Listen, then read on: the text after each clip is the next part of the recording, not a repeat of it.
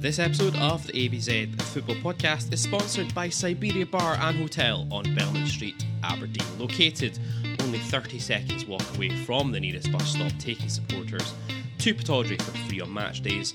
Siberia Bar and Hotel is open 7 days a week, all year round, and get fired in with our exclusive discounts. Head to the bar and quote the phrase ABZ Pod, that's ABZ Pod, for a £3 pint of Foster's, £4 for a pint of Moretti or dark fruits, or £5 for a pint of Fierce or a daiquiri any day of the week, including match days. Come on, you Reds.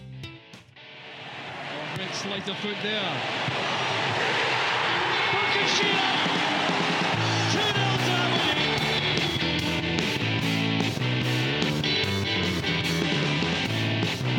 It is Madison! And he's done it!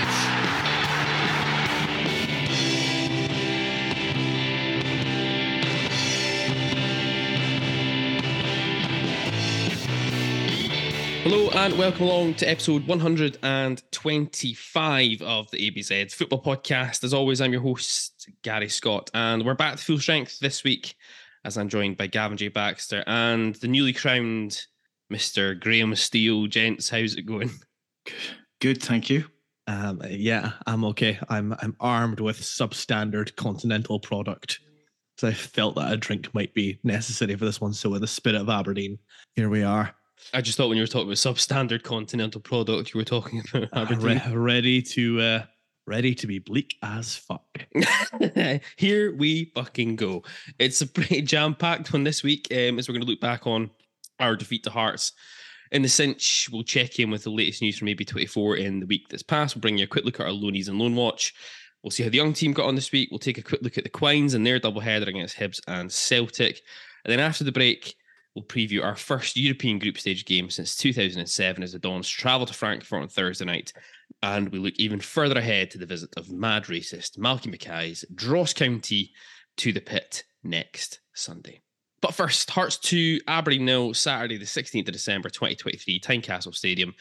In the cinch, two changes to the side that lost out against Hibs last time out. Stefan Gartenmann coming in for his debut, Leighton Clarkson coming back into the starting 11 as well.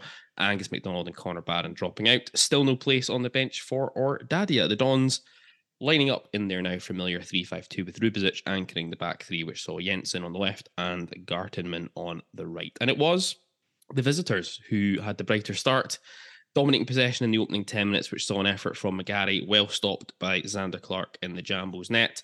But despite that initial pressure, the Dons were the architects of their own downfall. Soppy play by Clarkson, allowing Shanklin to fire an effort wide before Roos had to stop from Atkinson after McGarry was dispossessed. The Dons allowing Hearts to get a foothold in the game, and the home side took the lead on 13 minutes. Rubezic caught following Shankland all the way towards the halfway line. Shankland with a neat layoff to Boyce, allowing the Northern Irish international to drive into space vacated by Rubezic. He laid off to Oda, whose cross-come shot was deflected into the net off McGarry, 1-0 to Hearts. And truth be told, after that initial goal, this was two poor teams battling out, with Hearts probably edging the midfield battle going into half-time as Aberdeen began to become more and more disjointed. Duke and Miofsky in particular, furrowing lonely burrows up the park with balls just being shelled to them. Peter Haring, perhaps a little bit lucky to escape a second booking after he appeared to bring Shinnie down on the edge of the box. Kevin Clancy bottling, having to make a decision by not awarding a free kick. Kent and Boyce into the book prior to interval as well, as the game got a little bit tetchy. But halftime, 1-0 to Hearts. The Dons then switching things up at halftime, going into what was a kind of 4-1-4-1/4-3-3 with Devlin at right back, Rubezic and Gartenmann at centre half, Jensen at left back with McGarry pushing further up the pitch on the left-hand side. But it was Hearts who continued to dominate the midfield in the second half, every second ball being won by a player in maroon. Duncan on for McGarry in Aberdeen's first change of the afternoon. But at this stage, a second goal seemed inevitable, and it arrived on 64 minutes. The Dons failing to clear our lines properly. Neuenhoff too strong for Jensen in a tackle. His cross taking a deflection off McGrath, which Roos did well to stop instinctively, but his efforts landed at Boyce's feet with no Aberdeen player near him to tap home. Aberdeen with a triple change in the aftermath of that. Sokler, Gay and Barron all coming on for McGrath, Miofsky and Clarkson. But very little change. Hearts continuing to dominate. Aberdeen looking ropey. Gay pulling out a stop from Clark with a couple of minutes to go. But this was as comfortable a 3 points as Hearts will probably end up having at home all season. Full time 2-0 on the data front. Possession 53% to 47%. It's a lot closer than I actually thought it was going to be. Shots 12 to 11. Again, way closer than I was expecting. Shots on target 4 to 5. Aberdeen actually with more shots on target in this one. Baffling. Expected goals 1.18 for Hearts to 0.53 for the visitors.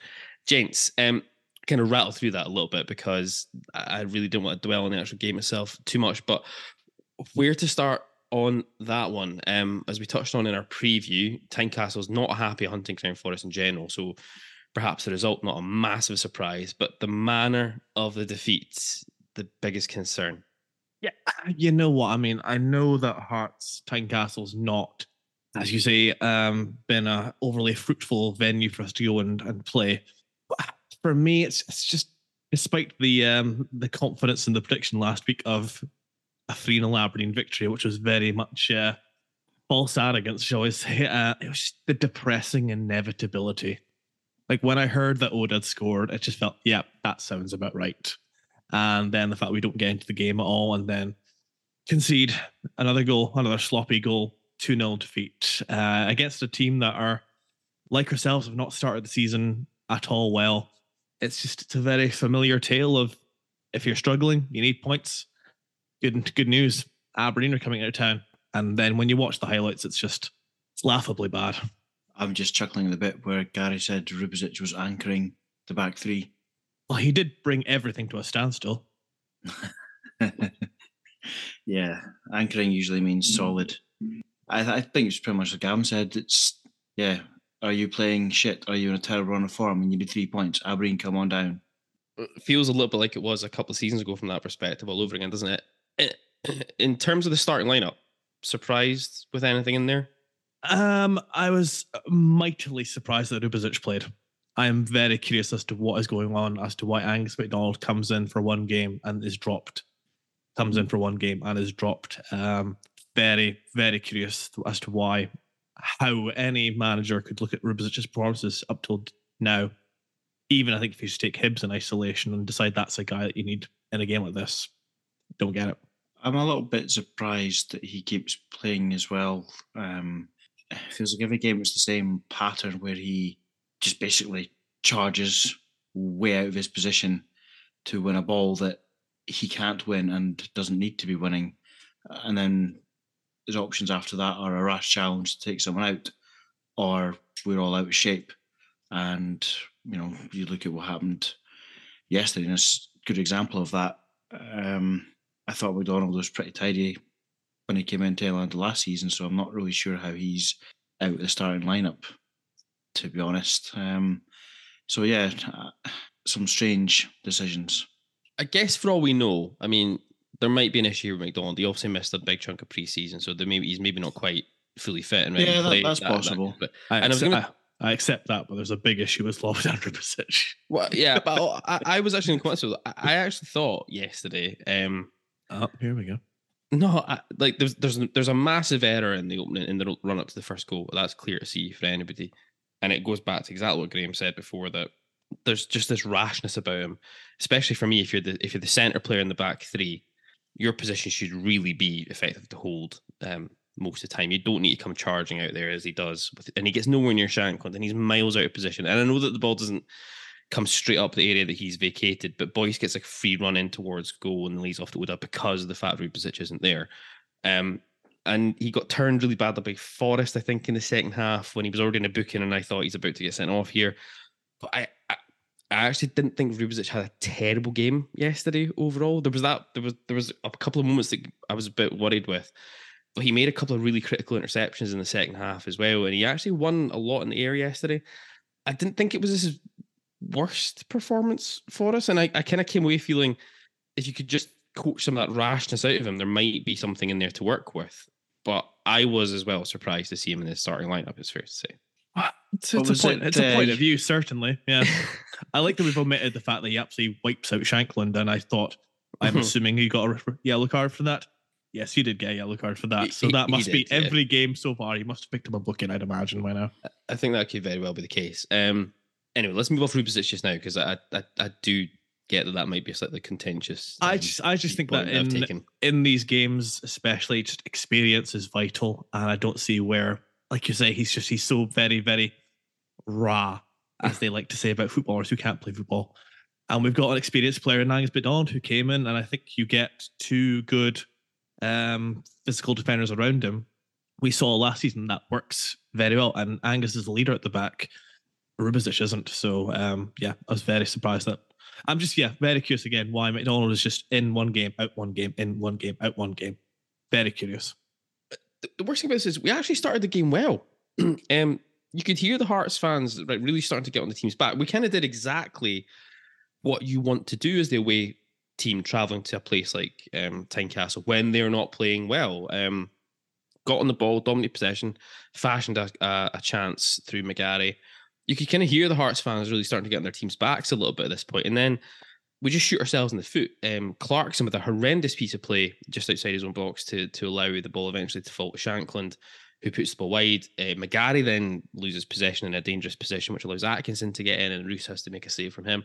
And you could just see Hearts then just like growing in belief, and that culminated with them getting the lead just a couple of minutes later. There's not really much Roos can do about the goal because of the massive deflection on it, but the build-up again highlights some of those key issues in our backline and midfield. We've already talked about Rubicic coming out, but does Rubicic feel he has to follow Shankland there? Because if you look around it, none of our central midfield are dropping in there to help out. Well, I mean, when Boyce picks up the ball, he's the wrong side of every midfielder in our team. And like you say, he gets a free run at the penalty box. And then when he, puts it out wide to the boy Oda, James McGarry has clearly read the Aberdeen defensive manual from front to back and memorized every single word, because God forbid you would ever engage an attacker in that situation. It was reminiscent of Hearts 5, Aberdeen 0 last season, where just attacker runs at you, you back off. He puts his hands in front of him almost to make him even smaller.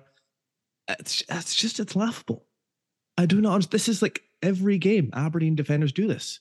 We never engage before the attacker actually gets into the penalty area. I just don't understand it. It looked really lazy, to be honest. It's just that sort of, I'll trot back and we'll see what happens.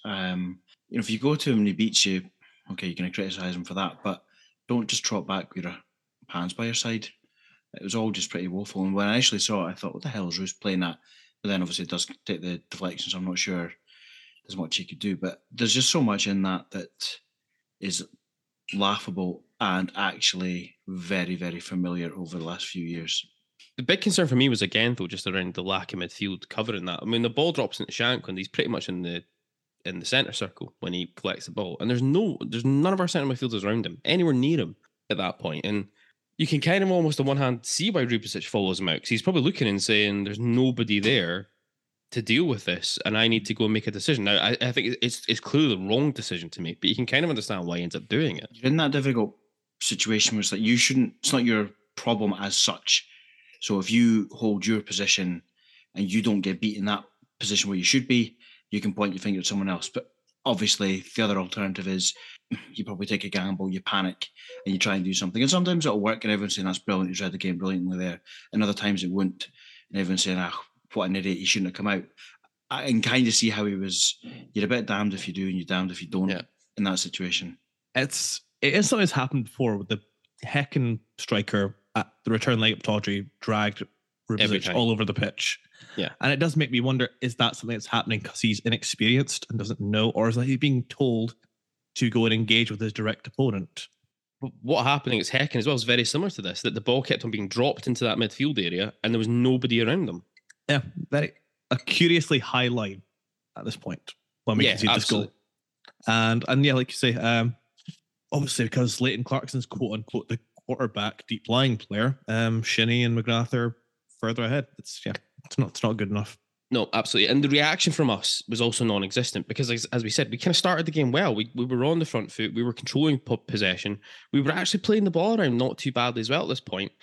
And then we just withdrew into our shells. We looked scared to get on the ball, which resulted once again in just long balls being shelled up the park to Duke Miofsky. I mean, we've said it before. Everyone said it. I mean, even fucking Neil McCann could see it on Sports Scene yesterday. that tactic is just simply not going to bring us any joy at all with those two players up top, is it? Let's be honest.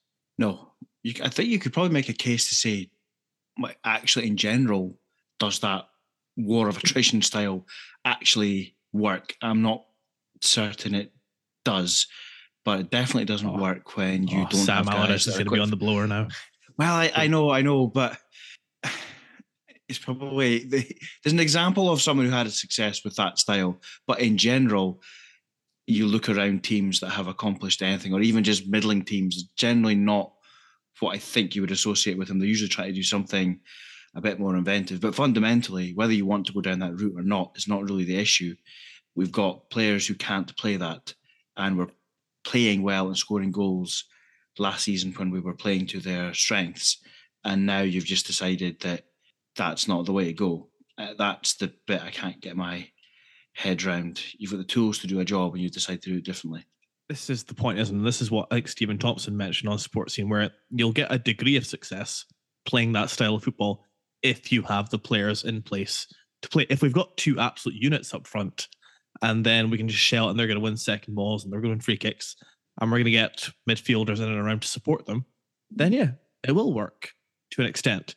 But the players we have, it's not going to work any day of the week. And this is why I think so many fans are concerned about where we are this early on in the season.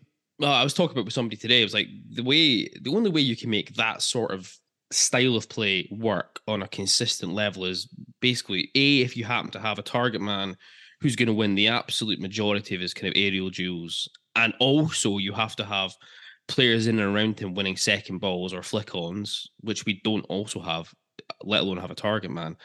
Or B, the only other way I think you can make this work is if you're doing this in order to turn teams around, so they're having to like run back to their own goals, and then you're playing with a really high intensity press, pushing teams up and alongside their own box, forcing them to make mistakes, and then you have to be clinical with turnover when it comes to you.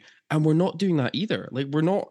This is why I'm almost so baffled by what's happening this season, because it felt to me last year we were doing at least that second part quite well. We were kind of harrying teams, we were hassling teams high up the park, we were winning turnover ball, and we were quite clinical with it because we were feeding play.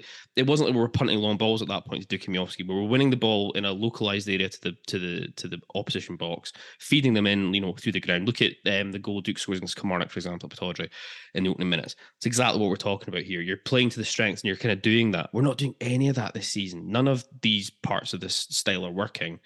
So why are we persisting with that? I wasn't going to come on to the manager right now, but I don't know. It maybe feels like it's the right time to talk about it. It's inevitable to talk about it, I think. And this is what's so galling for me is that, in such a short space of time, I think of Hearts at Pittodrie, the 3-0 win, when we blew them away in the first half. And it's because we had the perfect blend in a team to play that style of football with, I can't remember, but I think Johnny Hayes must have played left wing back, McCrory right wing back. You've got the intensity from Shinnie and Ramadani in the middle, the pace, the power of McCrory and Hayes. Pollock and Scales are capable of coming forward as well and playing on the ball. And you're giving Leighton Clarkson all the space in the world to then allow Duke and Miofsky to do what they can do. Again, I repeat this, especially with Miofsky, we've got one of the most gifted forwards we've had in years. And you watch the highlights, I don't think he touches the ball. Let me just have a look to see how many times he touched the ball yesterday. We'll come back on it again in a minute or two. I mean, there's an argument to be made, and I don't want to go down this particular rabbit hole, but Hearts should have probably been down to 10 men, I think, with Peter Haring. He was very, very lucky to escape a second yellow in the first half alone, and then he also pulled Shinnie back on a breakaway early in the second half that Clancy also bottled a decision on. Haring was hooked straight after that, because I think even the Hearts bench recognised what was about to happen. Not saying it necessarily changes the game, but it is one of these things. Second half, we saw a change of shape from Robson. We went into a back four. It didn't really change much in terms of our style of play, that's for sure. And we still look pretty shaky back there. I already touched on the fact that I thought that Rubzic, actually had an okay game after the first goal. Stefan Gartnerman made his debut. What were your thoughts on our Danish loanee? I mean, confessional, of course, that I didn't see the entire 90 minutes. And in the highlights I've seen, there's not really anything of him. winning any headers or making any clearances. So it's hard to say anything about that. The second-hand view on Twitter is that he was one of the few positives in the performance.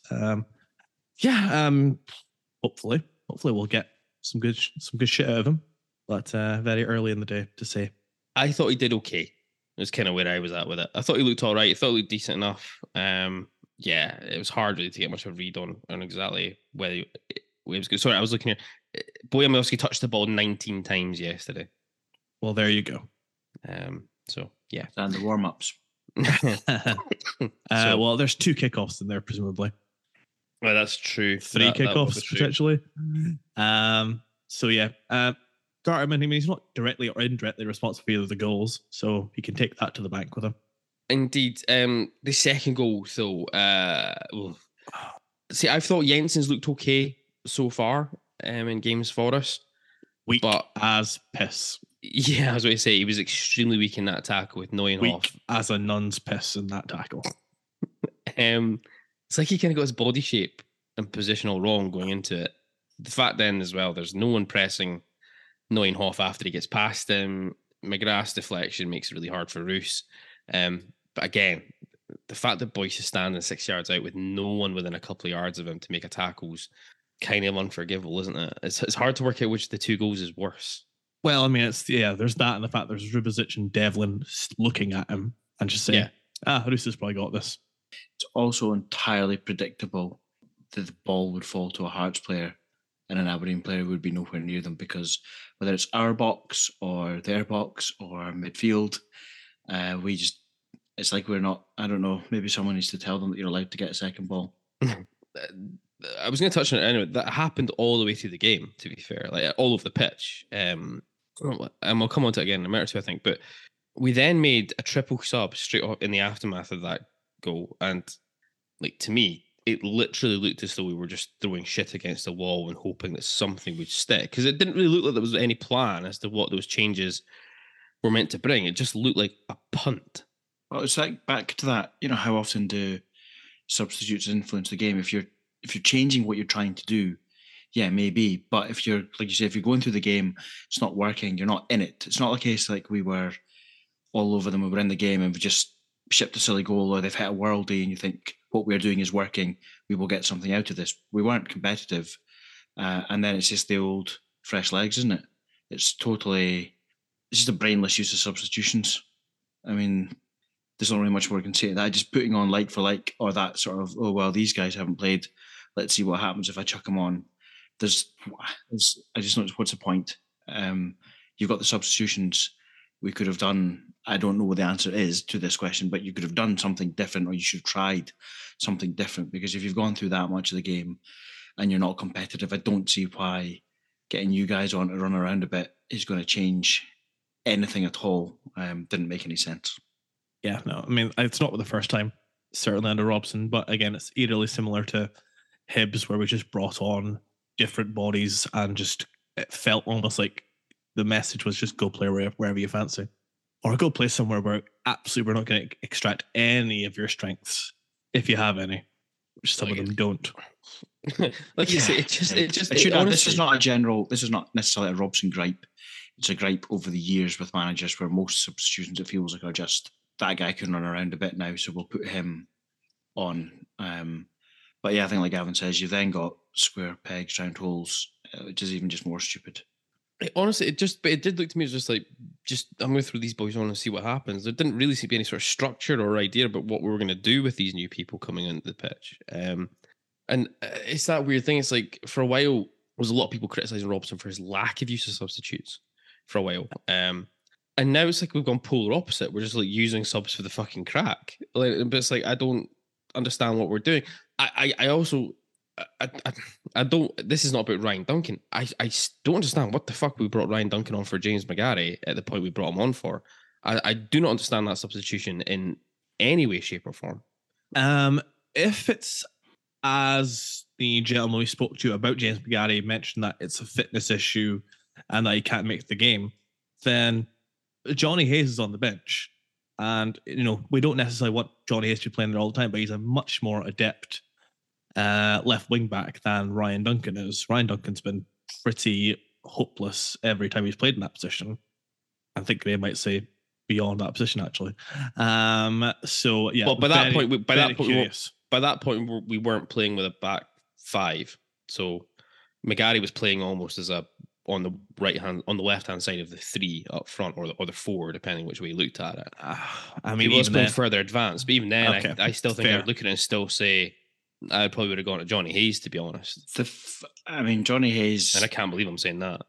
Well, it's just so Johnny Hayes is not the player he was, but Duncan's not offered anything of note. He's had flashes where he's done reasonably well out of what I assume is his position, but I wouldn't say he's been covering that well. And you think, right, that's fine. He's been doing a decent job. Let's get him on. He's a player who doesn't look like he's got a great deal of confidence. He's obviously unsure of his role in the team, because I think we're all unsure what his role is. And I feel a little bit. I don't think Robson's hanging him out to dry as in putting him on as a sort of scapegoat type thing. But I feel a little bit sorry for Duncan, where he's at a stage where he should be learning his craft, and he's just getting a run of games here and there in odd positions.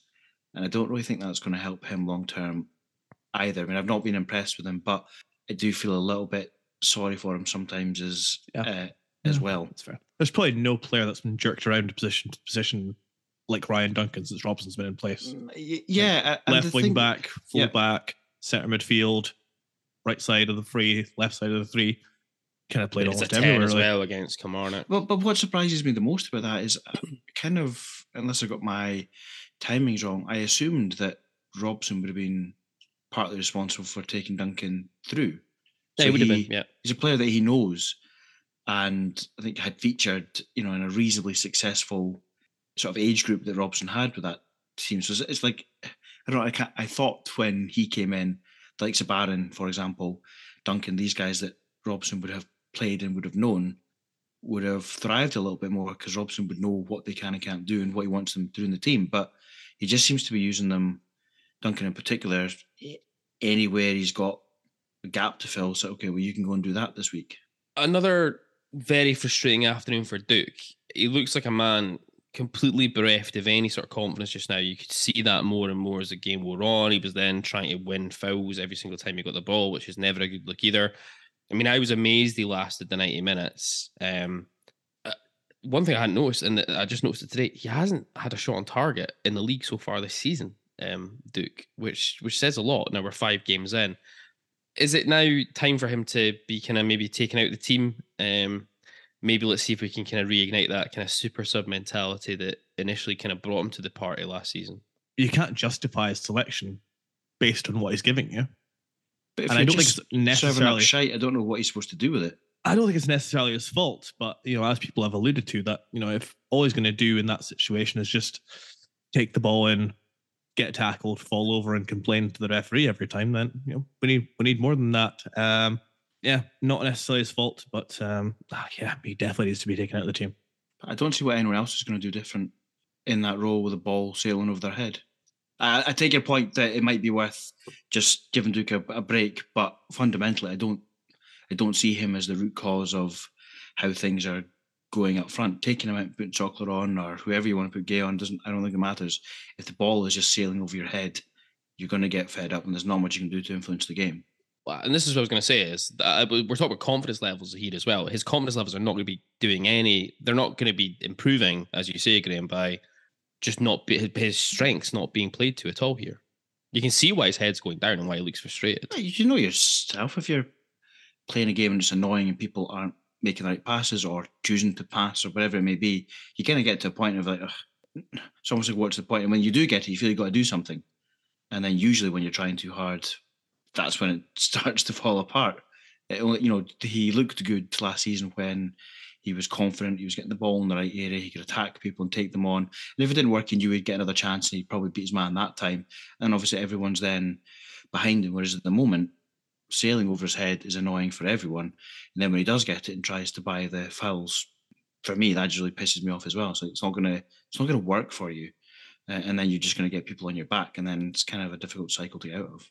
I think my point is more that I think we need a drastic change in the shape of the team I think the easiest way of going about that is to probably break up the Miovski-Duke partnership. And if that's the case, then I take Duke out of the firing line. That's fair. I was thinking we're just saying take him off and put someone on and play the same way. But no, that's probably fair. If you want to change it, I guess on form, you probably want to keep Miovski in the team more so than Duke, the way things are going. I mean, I would anyway. I think Miovski's a more well-rounded player than Duke is. I think Duke's, or what we saw last season, I think Duke's got more individual, like that kind of maverick thing about him, right? And he can probably create something out of nothing and more than Miovski can. I'm saying that though, Miovski's finish, for example, in Sweden against Häcken was purely creating something out of absolutely nothing. And I think he does have that in his locker. But I think I don't know, I'm saying this now after watching them both miss absolute sitters against Häcken 101, where I'd say if I had right now a choice between the two of them about if they were putting a one-on-one situation, who would you most fancy to score? And it'd probably be Miovski, to be honest, at this moment in time. I think Miovski offers you a little bit more in terms of what he can offer, especially as the sole striker. But the midfield three of Shinnie, McGrath and Clarkson, I mean, the last time the three of them played together or that they started was against Häcken at home, where, you know, they were disjointed, we were overrunning midfield. I was very interested to see how that would go when they were put back in again, and it was exactly the same story. Again, I mean, I don't think as a three in this shape we're playing that this works. They're all decent players in their own right, but as a combination, this is just not working. And this needs to be addressed as well, sooner rather than later. Remember when it was all about signing quality over quantity? Yeah. And we signed Jamie McGrath. See, I don't think he's a bad player, but he's not what we needed. Exactly. That's exactly it. When I was chatting to, or listening to us chat to Dundee United fans, they were talking about how light and absent of fight they were in their midfield. And Jamie McGrath was a culprit they brought up. I was thinking, that's the guy I want. No one's coming at me about my Jamie McGrath tweets I see since the Häcken night. Not yet. An absolute waste of a jersey. I mean, I really don't like him. I didn't want him here to begin with, and I've seen nothing to suggest he's even in a tailor-made Aberdeen team for him. I don't think Jamie McGrath's good enough for us. Quite simply, there's a lot of chat about Graham Shinnie, obviously, about his diminishing influence over the central midfield, and I think Gary's got it spot on. That hurt to say. That really fuck me. Wait a minute. That really hurt to say there. Oh dear. Graham Shinnie needs a partner in the centre midfield to do the work that he does as well. And last season we had a perfect situation with Ramadani, and Kenny McLean did it as well beforehand. He can't do all that work by himself. He needs someone else in there to do it with him. Leighton Clarkson will do it as well, but that's not what we want to see Leighton Clarkson do. And the problem is we don't have anyone at the club now who can support him. Graham Shinnie, that is. Well, hang on, Gavin. Dante Polvara signed a new 3-year deal this week, and we'll come on to that later on. But what was Dante doing on Saturday, by the way? Sitting on the bench for some weird reason, counting the empty seats in Tynecastle.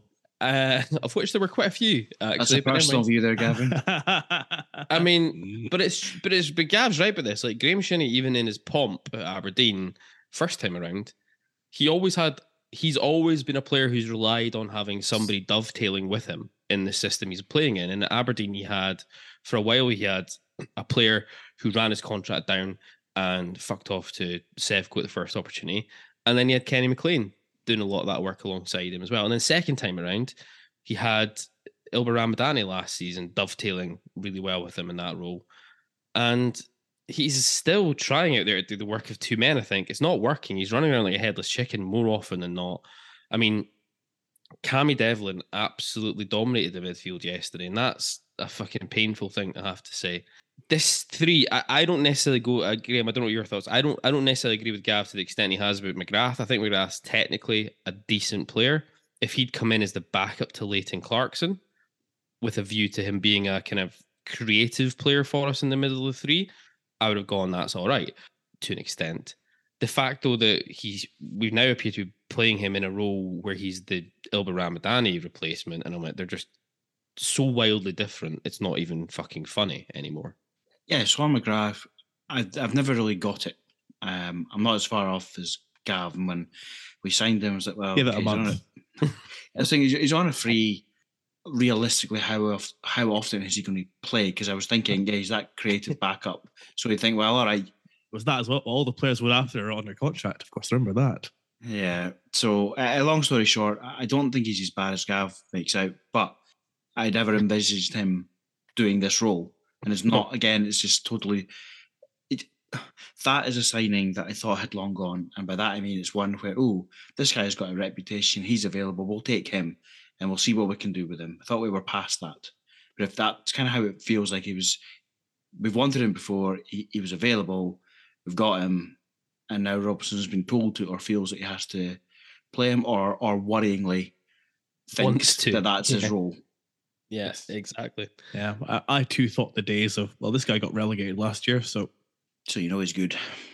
And we don't even get the ball in the penalty box, so it's not like we're going to win penalties and pretend that he's a goal-scoring midfielder. It's not even like he's taking them anyway. Miofsky will still be on pens. So, I just, this three just doesn't work. I mean, Povara's dropped out in recent weeks, and as much as it pains me to say it, we've probably played our best football so far this season when Povara's been in the midfield three. That's not big periods of play. Very small sample size. It is a very small sample size. And I'm sure we've played plenty of dog shit football with Povara and the team as well. We absolutely have, but it's just like, we'll come on to the Povara re-signing later on, or fuck it, we might as well just do it now. Actually, he signed a 3-year extension during the course of the week that's just gone. So when the notification comes in and you just see like the preview of the notification, and it just said Dante Povara signs new or something like that, I genuinely thought we'd send him out on loan. I assumed that as well when I saw it. I was like, we must have sent him out on loan somewhere, and then I was going to be like, what the fuck? We're late enough in the midfield as it is without sending him out on loan to whoever we've sent him out on loan to, and then to click on it to find out that he'd signed a 3-year extension. I was like, well, that's a curveball I wasn't quite expecting to see. Just guaranteeing the resale? Just general thoughts about that. Honestly, given the way that we've given the news about the European squad with Shade and Morris still being part of it, even though he's crocked for basically the duration of the group stage, and Vinny Bujawa not being in there, I just always said, you know what, we've got too many Simon tools, I think. So Dante, off you go. Unexpected. I'm not necessarily sure that if I was the Aberdeen manager or a decision maker at the club, that an extension for Dante Povara would be my priority in our squad. I am very intrigued by this on a number of different levels. I mean, we've touched on it before. I mean, we've been told by numerous people now within the club that part of the reason that we let Ramadani go, there were two main reasons why we let Ramadani go. One, player wanted to leave because he wanted to get closer to home, which is fine. And two was because we felt that we had a ready-made replacement in the form of Povara. And in some instances, Robson was already favouring Povara ahead of Ramadani for the start of the season anyway, based on, I'm not entirely sure what, but never mind. That's where we were. And that's part of it. And so the reason we haven't signed a quote-unquote Ramadani replacement is because we believed we had one in the door already. I do wonder if, which then begs the question, well, why is he not playing now when there's a Ramadani-shaped hole for everybody to fucking see in our squad if the guy we think is the replacement is already here and we don't play him? My other thought about why we've actually signed him a contract extension was I wonder if he's actually triggered an automatic contract extension from his initial deal, because he's approaching making 20 first-team appearances. He's made 10 starts now for the club, which when you think about how he was brought in, you could see there might have been an angle in there that if you start 10 games, then it automatically triggers an extension. But I'd be amazed it was an automatic extension for 3 fucking years. I would have thought maybe an extra year. Pretty good work from his agent, if it is. Exactly. So I would have thought maybe another year. Unless we've decided, you know what, we actually do think there's a really, really fucking good player in here somehow, and we'll extend him for pennies. And if it turns out he's fucking really good, then we'll sell him for gazillions. There's no better way of finding that out by not playing him. So the not playing him thing's odd, but even if you have a view of where he's good, bad, or indifferent, if he's going to be your starting player, you still don't have a backup for him. It's true. Yep. And that's negligence. Whether you like Povara or not, if the understanding was that he will be the Shinnie's foil, he's going to be playing every week. At some point, he's going to get injured, suspended, need a rest. Imagine they might have to play 2 games in a couple of days. You don't have anyone for him, and that's crazy. Let the sports scientists be hearing you saying that now, Graham. Well, again, it's early on in the season, and we've got our manager complaining about travel. I mean, I love that we're still blaming Häcken on this shit. I'm about to come on this in a minute. We'll come on this. Yeah, Robson's map must be bigger or different to mine, because when you look at it, Sweden's not that big a trip. But my atlas must be like really old. I don't know, the plates must have shifted over those millions of years, and Sweden's over by Africa or something now. Fucking load of nonsense. I won't be able to manage next Sunday because Gary and I will be too tired having travelled from Frankfurt. It'll just be you, Gav. It's the second time I've cried this weekend, because the first time was watching a player like That Leighton first goal. Clarkson. Having to watch a player like Leighton Clarkson attempting to play long balls over the top and into channels time and time and time again. And I saw some people online being like, "What's he doing? Why is he doing that?" And I was like, it clearly must be what he's being asked to do, because I don't think that's Leighton Clarkson's natural default setting. No, and again, this is where you're in that. Obviously, we look at it and think that's pish, it's stupid. Why is he doing that? And if he's doing what he's told, and then obviously that's kind of what he's supposed to do. But you also kind of then want a group of professionals to go a bit mutinous, don't you, and say like, "This is shit. Let's just do our own thing and see if it makes a difference." So it's kind of difficult to. I think it's what Willie Miller used to tell them when Ian Porterfield gave them team talks. I was like, forget all that. Let's go into this. And you're obviously not going to get a player under contract with the current manager coming out saying, yeah, I was told to shell it to Duke. So maybe all will be revealed when things change. You know what? We're not saying it, but we're telling it in the way that we play. I mean, it has been mentioned in that piece by Neil McCann about when Kelrus has the ball at his feet, retrieves the ball, and every single player turns their back to him. Like Jensen tries to maybe show they don't like Kelrus. Well, I mean, based on his form so far this season, I'm with them. Jensen tries to show for it, but he's just ignored, and it's going direct. I mean, this is how it is. It's clearly a directive from the manager. This is not the team just taking matters out of their hands and saying, "Well, you know what, Leighton Clarkson's no fucking good, and Miofsky's a unit." So the ball's gone out for a goal kick. Didn't see that coming. Anyway, right. One of the new features this season has been obviously our voicemail box, which is great fun on a night like last night. It's fair to say we had a whole host of different voice notes dropped into our account, some of them which we simply cannot play because I am worried that we might be sued if we do play them. And they're definitely not suitable for in the car listening with your children. Just for the avoidance of doubt, they were not overwhelmingly positive. No, we're not. There are some people who are, I think they would tick unsatisfied with Barry Robson's managerial performance so far this season. On the checkbox. They're definitely the kind of person that says, "I gave this review 1 out of 5 because 1's the lowest amount." But let's go to a few listeners who dropped their notes and let's see what they've got to say. Is Cammy Reith. Yeah, again, could play for another 90 minutes and still not score. No point in buying 4 or having 4 strikers, buying another 2 strikers if they're basically going to play Duke out wide and the ball just gets shunted up to them all the time. Rubicic is a weakness. Yep. And I think the reason why that 5-3-2 worked last season was because of the personnel that was involved in the 5, being Scales and Pollock, obviously McDonald as well. The guys that they've got just now, even though it's early days, are not the same. And continuously playing 5-3-2 home and away, I don't think helps either. Just Robson doesn't seem to have any different ideas when things are going wrong. It's hard to disagree with too much that's in there, is it? No, I think it's all pretty fair and pretty reasonable and back, especially just what a lot of people have been saying, isn't it? It's all a little bit disappointing, frustrating, and also it's still early on in the season, but no evidence that it can or will be addressed in terms of there's a plan B or some sort of reset as to how we're going to use. Because at the end of the day, you've got the players you've got now. You know, it's September. They're not changing anything until January as a minimum. So you need to find some sort of formula that works, and there's no evidence really that he's actually tinkering or trying to do that.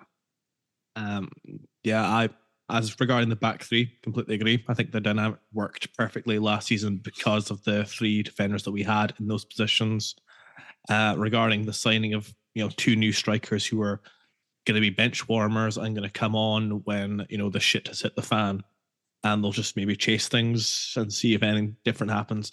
There's no point having these guys if they're not actually options to start.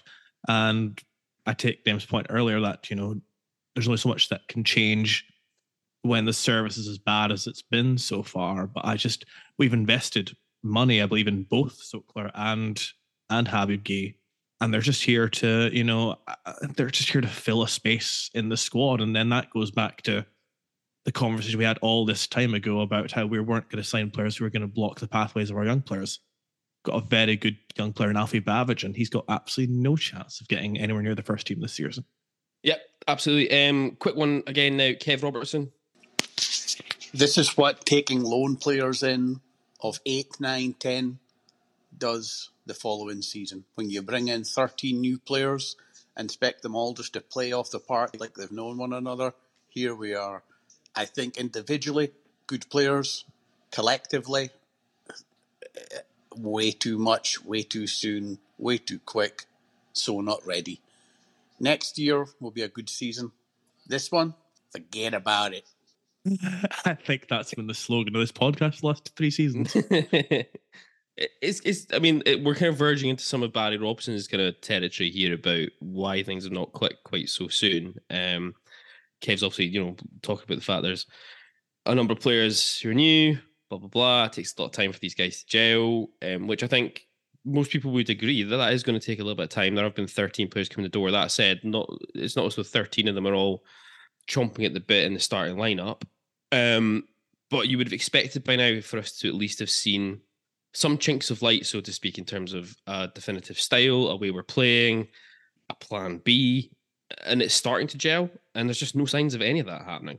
There's been the odd glimmer of what this group of players is potentially capable of. I'm thinking the last half an hour of Häcken away from home, and the Celtic game in spells.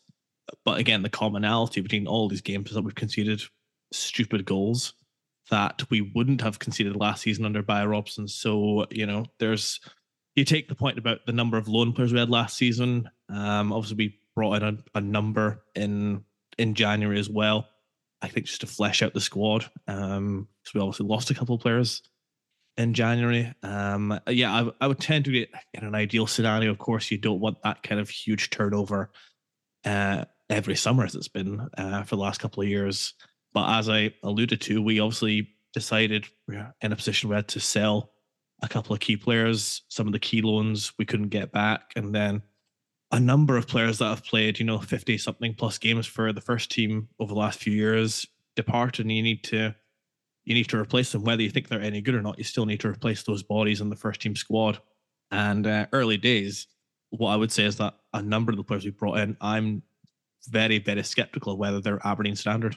I'm slightly conflicted on the loan versus permanent, because if you've got, we think of last season, you had Tony Stewart wasn't working. You were able to get loans of Pollock and McDonald in. They were better than what you had. Scales arguably is better than, or would certainly have done a job had we been able to turn that into permanent. So I guess what I'm saying is I don't know, where do you draw the line between saying, if we can't get you, we're not interested, and then you just have to go and sign someone who's worse, but you sign him because you can get him, so he's permanent and he gets adjusted and stuff like that. So I'm not of the opinion that loans are a bad thing, but we did seem to end up in a slightly odd situation where we had quite a lot of them in your defence, and you weren't able to get enough of them back to sort of reform the band, as it were. But that's not Robson's fault. I mean, the whole point of the FMB recruitment, etc., is that there's the management of contracts and rolling on of, right, this guy's signing 3 years or he's running out, we need to be looking for a replacement. It's not Robson's fault necessarily that we ended up having to loan players in because the previous recruitment was shit.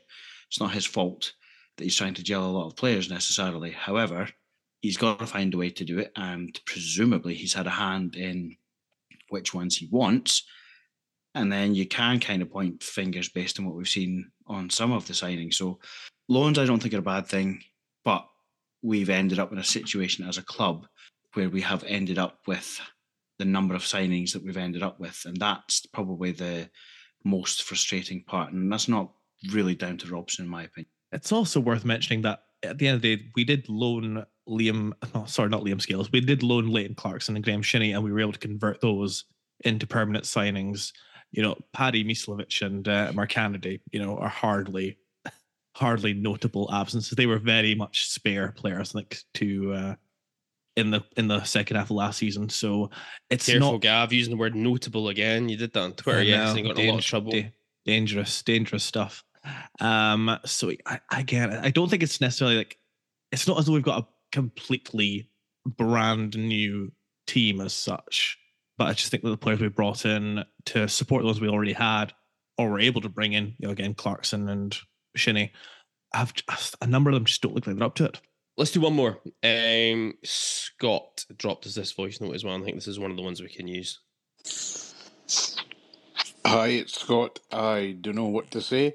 We seem to control games for 20-25 minutes. For the rest of the game, we spend the time chasing it. And we make silly little mistakes, which are costing us goals. We need to tighten up things. I don't think the 3-5-2 is working, but I don't know what formation would be better. Hopefully we do a lot better in Frankfurt, though, and kickstart our season, because we've got 2 massive games against Ross County coming up, which we really need to win, both of them. Enjoy, guys. Oh, I'm enjoying it. I think if you drink enough high-strength beer, you do start hallucinating. Well, here we go. That's what I'm hoping for is on Thursday night is that I'll be 3 sheets to the wind and I'll just be presuming that we've somehow won the game. It's hard to see how we can possibly pick up anything in Frankfurt on Thursday night. We'll come on to the Frankfurt preview later on. But he's right in that respect. The next 2 matches in particular domestically are huge. We'll come on to those, one of those again in a minute or two. But let's talk now about the manager, because it's fair to say Robson is becoming increasingly under pressure week by week as things go at the moment. His post-match comments again after the game on Saturday, once again, let's call them frustrating, shall we? Because claims he doesn't want to use excuses, then lists a myriad of excuses, and at one point claimed that the Häcken game took it right out of us. That was 16 days prior to the game against Hearts. Did we fly the wrong way to Sweden? You look at a map, you go right. Did we go left? Maybe, I don't know. He is cutting the figure at the moment of a man who knows he's desperately under pressure, isn't he? He's contradicting himself. I thought you were going to say something else there, Gav. Because after Hibs, the international break was going to be a good thing. Mm-hmm. So we get the boys together and work on shape and their role and blah blah blah. And now it was a bad thing because so many of them were away. Just again, you can't say I'm not going to use this as an excuse and then rattle off a bunch of excuses like you say. At least it wasn't hot on Saturday. He's sounding very much like the classic manager in the instance where he knows his time is coming to an end. And again, the problem is just simply I don't think I'm really saddened by this whole thing because I thought we had it. I thought we cracked the code this time. I'm thinking back to the back end last season where Gav was absolutely convinced that Barry not even the back end of last season. Go back by February. I'm probably advocating for him because I thought he was going to be a really good manager. The most surprising thing about all of this, you typically, I don't know if this actually bears up to scrutiny, but you expect football teams to be sort of made in their manager's image. And when it comes to Barry, I just think hard work and upholding standards were what he did to make the career that he did. And it's so opposite to what I expected. I mean, the record is here. Gary will read it off in a second. The evidence is here that what we're doing isn't working. And yet we're just continuing the same old formula. Okay, let's do the record now, and then I'll ask the big pertinent question in a minute. So since becoming permanent manager in all competitions, his record now reads, played 13, won 2, drew 4, lost 7. 4-12 against 23. That's a win percentage of just 15%. since he became permanent manager. And those 2 wins came against the 10-man St Mirren side and Stirling Albion in the League Cup earlier on. In the league, since he became permanent manager, it's even more stark. Played 10, won 1, drawn 3, lost 6, 4-7 against 17. That's a win percentage of just 10%. I mean, 10% would put him as the absolute lowest win percentage of any permanent Aberdeen manager of all time. Now, obviously, that's only taking into account when he was made permanent manager. If you look at his in all competitions record since he took over from Jim Goodwin, it's slightly better. Played 23, won 10, drawn 4, lost 9. So that's a win percentage of 43%, which is now, though, just slightly higher than his predecessor's 40%. You kind of see this time and time again, don't you? Like, once a manager gets into this sort of a rut, it's extremely hard to pull out of it. Can Barry Robson turn this around from where we're at this moment in time? That's a shrug of the shoulders. I have no idea. It's the honest answer. I mean, it's not really a question. It's not really a question anyone can answer. You don't know what's going to happen. I mean, do I want him to turn around? Obviously. But I feel like we're going to have to see almost like an acknowledgement or acceptance for him that there is something wrong that needs to be changed, because you're not. So ignoring the interviews, it's just generic media crap. Not under pressure. You are, and as it should be. And any manager is under pressure, but any Aberdeen manager on that sort of run is going to be under pressure. So you'll know all that. But there's got to be some sort of evidence on the pitch for me that we're trying to do something different. I know it is a relatively short sample size, but if you just look at what we've had this season alone, I can't think of any second half of Häcken, probably aside. At no point does it look like we've turned it around in game, or we have been playing well and dominating the game, and just it's not been our day, because you do get those days. All I'm seeing is a style I don't like, albeit that's not the most important thing for me. Set of results I don't like, and no evidence that we're actually starting to put the pieces together. It's not like we're starting to get footholds in games. I mean, that's another game where we're talking about just getting overrun in the midfield. And then you're into, well, when you look at that squad and the deficiencies we think are there in terms of, whether it's Povara, there's no cover for him, whatever it may be. There's just a problem for whether it's him or anyone. And I'm not sure that squad is balanced really to get what we want. Yeah. Gav, can he turn it back around? I mean, like I said, I think generally once a manager gets in this sort of rut, it's really hard to pull it back, to pull the wheels up on this thing. What's your feel? I mean, you were probably the strongest of the three of us advocating for Robson. Yes. I acknowledge that. Can he? Is he capable? I think he showed in January that he was capable of turning around another manager's misfortunes. I think the question will be, does he have the kind of personality to acknowledge, as Graham just said, that what he's done so far this season isn't working?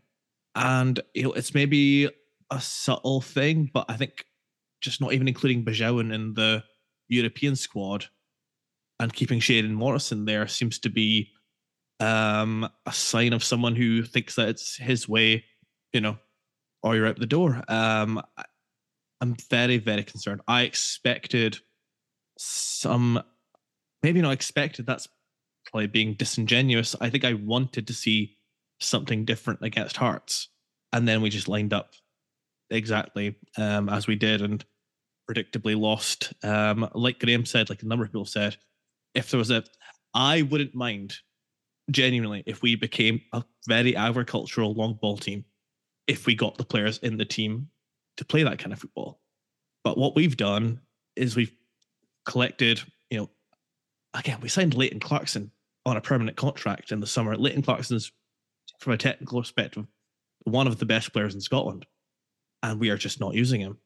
If we wanted to become, a tiki-taka kind of team, and that I thought maybe that's why I signed Richard Jensen, because we got told he was a ball-playing player.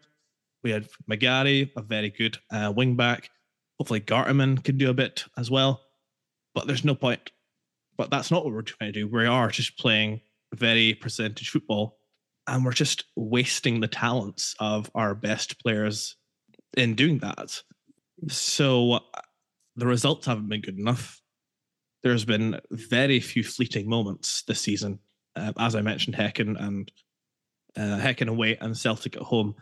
Bar that, I mean, Hibs at Pittodrie was an abomination of a performance, and it doesn't let Tynecastle's any better. And we've already now lost 2 games in a row to teams that we're going to be in our heads competing with just to finish where we think we should finish in the table. Genuinely, my instinct says that he can't, and that really saddens me. I mean, style of play is one thing, and a lot of people, will. And Graham, I know you're very much on the defense of don't really care too much about the style as long as we're winning games, right? Which is fair enough. That's totally a prerogative. I'm just looking through actually our stats at the moment for the season.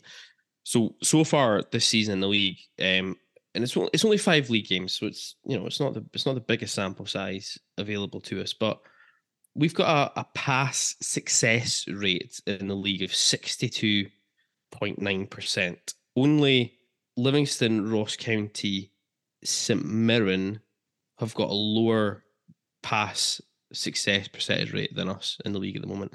St Johnstone have completed more passes successfully than we have so far this campaign. Now, and people will sit there and go, well, it's all about whether you've got the money to spend on players and all that type of stuff, and you're working on the budget and everything, and that might be true to one extent. But you then go and look at somebody like, let's just pull them up because we played them not that long ago.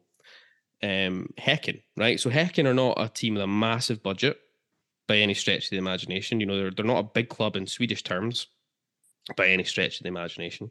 Häcken's average, their pass success rate in the Allsvenskan this season is 87.2%. They keep the ball, and as we saw in the 2 games against them, they play in a very front foot attacking manner as well, right the way through. That's not a team built on big bucks, big money. That's a team who took in a manager with a proven track record of playing in a particular way in Per-Mathias Hogmo, stuck by him when things were a little bit ropey when he first joined them, and he delivered them a Swedish title, and they're in the Europa League now, and they're sitting all right in the Swedish League this season as well. You don't need big money to play a decent style of football either, do you? You need to just have players who are capable of doing it and coach them appropriately. And I'm not saying that's what we necessarily need to do, because we kind of tried that a bit under Stephen Glass, and it ended up being passing for passing's sake a lot of the time with Glass. But when you look back to what Häcken did to us, they didn't do a lot of passing for passing's sake. Their passes were all with purpose, with a view of getting up the park, into the lines, quick, incisive build-up play and cutting through you. There's no reason why you can't do that on a budget. You don't need to have big bucks to play that way, do you? No, but it has to be something you want to do. Exactly. So yeah, I take the point that maybe the sort of idea that you can only play a passing game with multi-million-pound players. I mean, you look at what City do, Man City with Guardiola and stuff, and when it clicks, you think that's pretty impressive. You're not going to do that. But yeah, to your point, you can pass the ball around. But that's where the stats are misleading, because under Glass, we probably had loads of, pass percentage completion was probably through the roof, but it was utter shite because it wasn't going anywhere. Yeah, you have to do it with so it's difficult. But yeah, no, but I take the point being you can make a team that can try and play football without having a huge budget, and it feels to me like we've got the nucleus of a team that could play some football, but I don't think we have that mindset or desire from the coaching staff at the moment. I mean, tonight, Häcken played, who did they play tonight? They played Halmstad, right? They won 3-2 tonight at home.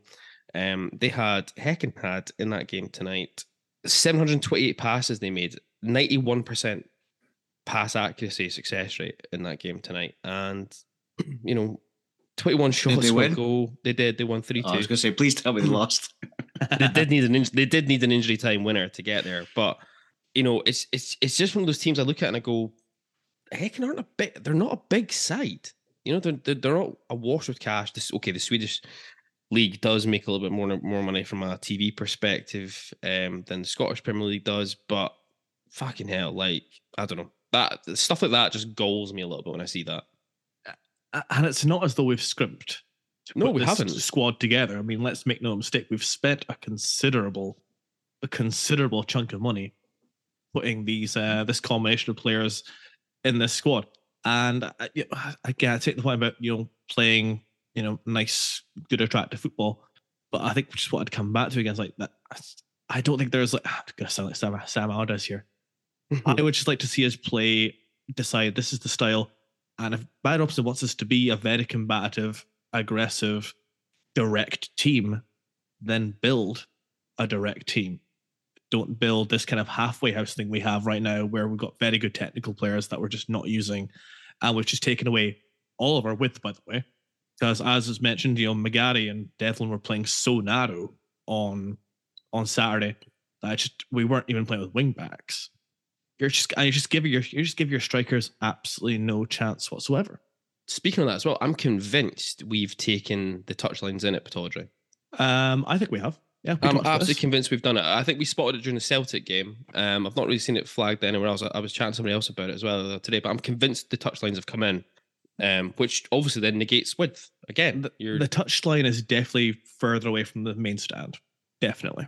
On the main stand side, it absolutely is, because I think that could have been a European directive as well when they put the Astro in, that there needs to be a minimum distance. But I don't think we've extended out on the south stand, if that makes any, to make up the difference, if that makes any sense.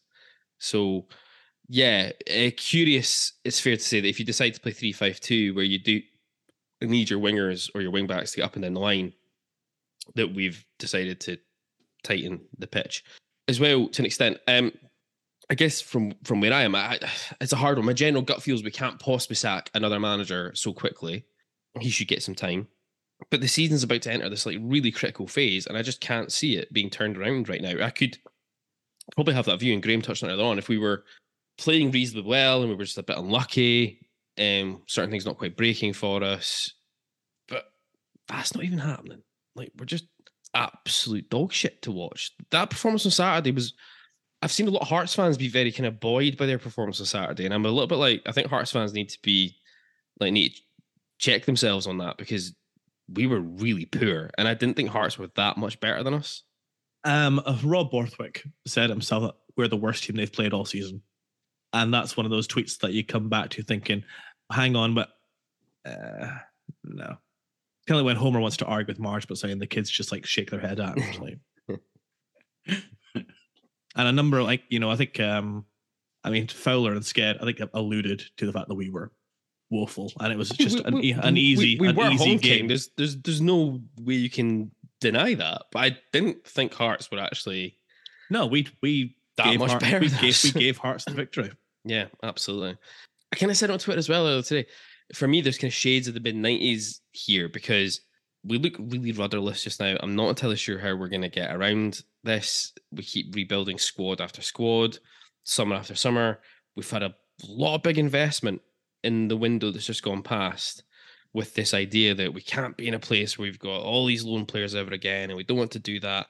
But then you run the risk of, if Robson can't turn this around, and we're into a massive kind of 10 days ahead of us now, you've got a bloated squad, unbalanced squad, with players that potentially the next manager doesn't want, who are all on big, healthy contracts. Story of the last 3 years. But for more worrying for me is this is the story back to the mid-90s, where this is all the ingredients to be a right fucking mess for us going forward. It's positive, isn't it? I say. And again, I think it's probably worth mentioning that, much like Glass and Goodwin, I'm not really even sure Robson's the biggest issue here. I mean, recruitment, just the direction of the club the last 3 years. I mean, it's the numbers don't lie, and they spell disaster in the cinch, not a sacrifice. Yeah, I mean, that feels like a conversation for another time, because this has been bleak enough as it has been tonight. So top on, yeah. No, I'm not even going to bother venturing that just now. A huge week, 10 days ahead. The county doubleheader in particular looks absolutely massive, doesn't it, right now? I think the county cup game especially could be decisive. Will that do us for that part? Yeah, that's absolutely sucked the remaining enjoyment out of my weekend. There we go. Please and thank you. I'll tell you what, Graham, those frames in the background with the Duke Tannadice goal and the Miofsky diving out of those are Memories from a distant past. I was just going to say, just transport you to a different time, doesn't it? Yeah, when I watched the wee man Todd Loftus football training yesterday morning with his Duke 11 shirt on, I was just like, oh. Hope he plays better than Duke today. Right, on to other news from maybe 24 this week. The only real big news we've touched on already was the announcement that Dante Polvara had signed a 3-year contract extension. Gav's still shaking his head. Other than that, very little news. I can't think what business tie-up we'll have announced for Monday. Looking forward to it, because we've already done the funeral home one. Where do you go from here? Where do you go from there? I don't know. I'll leave you to ponder that one. They should have left that for a while. Indignitas would be the next one. Well, I don't know, some sort of coffin with an app. Everything has an app these days. Yeah, coffin with an app, just in case. Like a ring camera inside or something, just so you can check. Well, there we go. Anyway, on to the Quines. A double header this week, which started off with a disappointing result in Edinburgh midweek as they lost 5-0 to Hibs in the capital, sending off a Maddie Finney just after the hour mark. Not really helping things in that one. An injury to Faye Kirby, also a big blow. And then Sunday afternoon, saw the Quines host Celtic at the Balmoral. A first start for the Quines for 15-year-old Phoebe Murray. Well done, Phoebe. Round of applause there. Dropping out were Laura Holden as well as Faye Kirby, which meant Annalisa McCann came back into the sticks and the aforementioned Murray coming in. Spirited first half performance from the Quines saw chances for both sides before Celtic began to turn the screw, their pressure eventually paying off with a goal 5 minutes from half-time as Craig nodded home after Addie's effort to hit the post. And then again in the second half, the Dons putting up a real rearguard effort to try and keep Celtic at bay, but that was undone with 15 minutes remaining.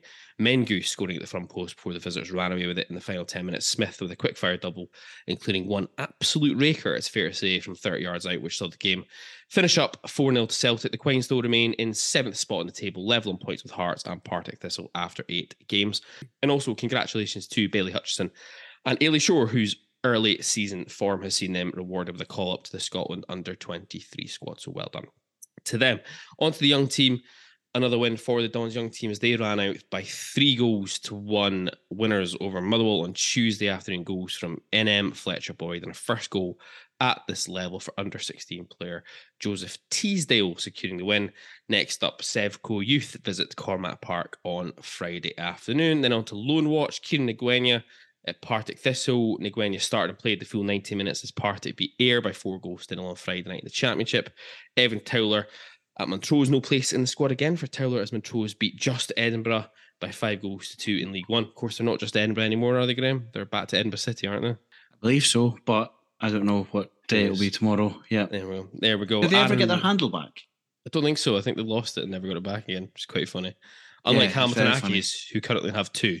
Yeah, I did see that. I'd have thought they would have had bigger priorities than 2 social media accounts, but what would I know? There we go. Aaron Reid, an unused substitute. Peterhead beat Bonnyrigg Rose Athletic by 2-1 in League 2. Liam Harvey and Blair McKenzie, Elgin City starts for both, and both lasted the full 90 minutes, with Harvey grabbing Elgin's second goal as they won 2-0 against Greg Wildless Dumbarton in League 2. Is it time to break the jingle back out? Well, it's another set of fans to ask. Yes, we'll get Stephen Watt back again. Dylan Lobbin and Adam Emsley for Martin United both started. Adam Emsley scoring just after the hour mark as for Martin ran out 5-0 winners at Clach in the Highland League. For Martin, top of the table after 8 games. Not a good weekend for the locals once again. Finlay Murray, another start, another 90 minutes for him as Turra beat Forest Mechanics by 2-0 in the Highland League. Jaden Richardson, an unused substitute in the League 2 Dons Lone Derby as Stockport County beat MK Dons by 2-1 at Milton Keynes in League 2. Anthony Stewart, an unused sub on the other bench. So perhaps they just sat there and compared notes about how much they hated their time at Pittodrie. I don't know. Or maybe they just did a professional video of their time on the bench. Anyway, let's move on. Man spends his own money on something he wants. Gary can't accept it. Just find it very odd. Never mind. There we go. Will that do us for this half? I think it will, won't it? Please and thank you. Okay, excellent. Join us after break. We'll look forward to our trip to Frankfurt and the visit of Ross County to the pit next Sunday.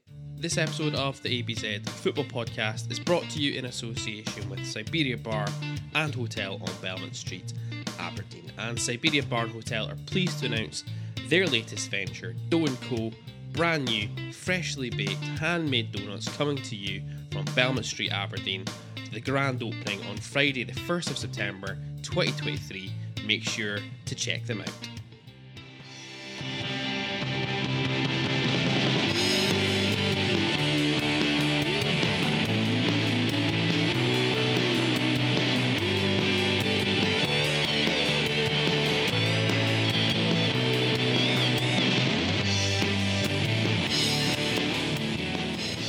Welcome back to the APZ Football Podcast. Before we move on to preview our trip to Germany on Thursday, a quick shout out to those of you who continue to make your contributions to the Bean and Coffee Fund. This week, again, we acknowledge you, we see you, your bread is appreciated. If you'd like to help keep us fueled in beers, coffee, whatever, head on over to ko-fi.com/APZ Football Podcast. The link's in the description.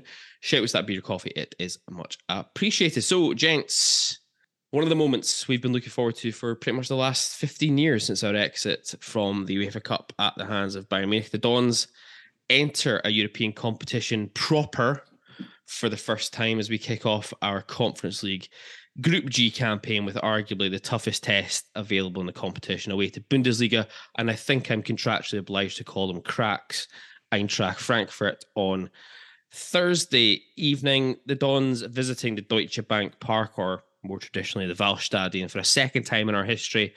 Our last visit in October 1979, ending in a 1-0 defeat in the UEFA Cup first round second leg, which saw us depart the tournament by 2-1 on aggregate. Eintracht going on to win the UEFA Cup that season, the first of two triumphs in that competition, the last of those coming in 2022, of course, after a comprehensive smashing over Sevco in the final in Seville. The Dons yet to win a European fixture on German soil. It's fair to say, boys, that this is, on paper at least, the toughest away fixture, not just in our group, but also in the entire tournament, because Eintracht come into the tournament as the highest ranked side on a coefficient basis. Yes. Yes, but at least we're in good form. Oh, wait. Eintracht, as we mentioned, they won the Europa League in 2022. Maybe didn't quite follow that up last season. Eintracht eventually finishing 7th spot in the Bundesliga, which is what eventually led to Eintracht finding their way into the Conference League. Although they did make it to the DFB Pokal final, where they were beaten by RB Leipzig in the final. In Europe, though, last season, they did come through the group stage of the Champions League, runners up to Spurs in Group D, beating out Sporting Club of Lisbon and Marseille in the process. They were then beaten 5-0 in aggregate by Napoli in the round of 16. There has been a change of manager / head coach at Frankfurt over the summer. Dino Topmuller appointed in June to replace Oliver Glasner, whose contract was, well, depending on how you read it, not renewed or / sacked. Topmuller was previously assistant to Julian Nagelsmann at both RB Leipzig and then at Bayern Munich until Nagelsmann was sacked at Munich last season. So I presume that also means that Topmuller was still being paid in the same way that Nagelsmann currently is by Bayern Munich. Who knows? I was just about to say, I saw something the other day that said Nagelsmann's still on the payroll. Mm-hmm. That's a sweet gig. Not bad, is it? No, that's what you want.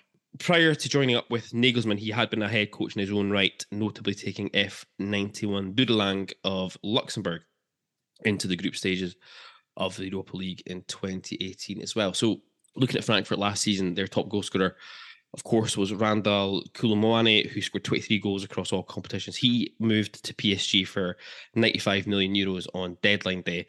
Second top goal scorer was the midfielder Daichi Kamada. He had 16 goals in all competitions. He went to Lazio in the summer as well. So between them, they made up 39 of Eintracht's 80 goals scored in the season, which is obviously just shy of 50% of the number of goals they had last season have departed. No replacement brought in for Koulibaly.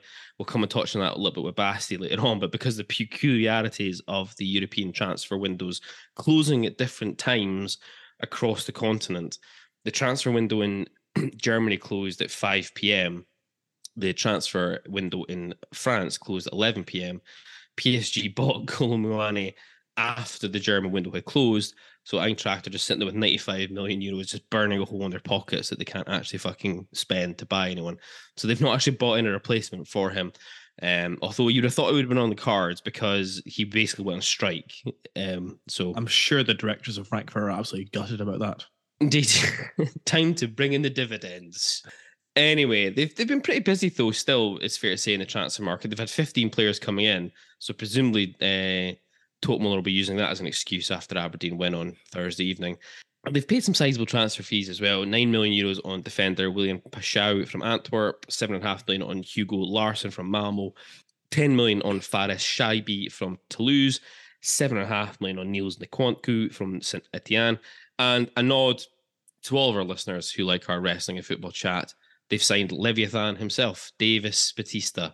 Leviathan. Leviathan. What did I just say? Leviathan. Oh, start. That's the drink Jesus talking. fuck. Is that how they pronounce it in the Sticks? The demon of the deep, Leviathan.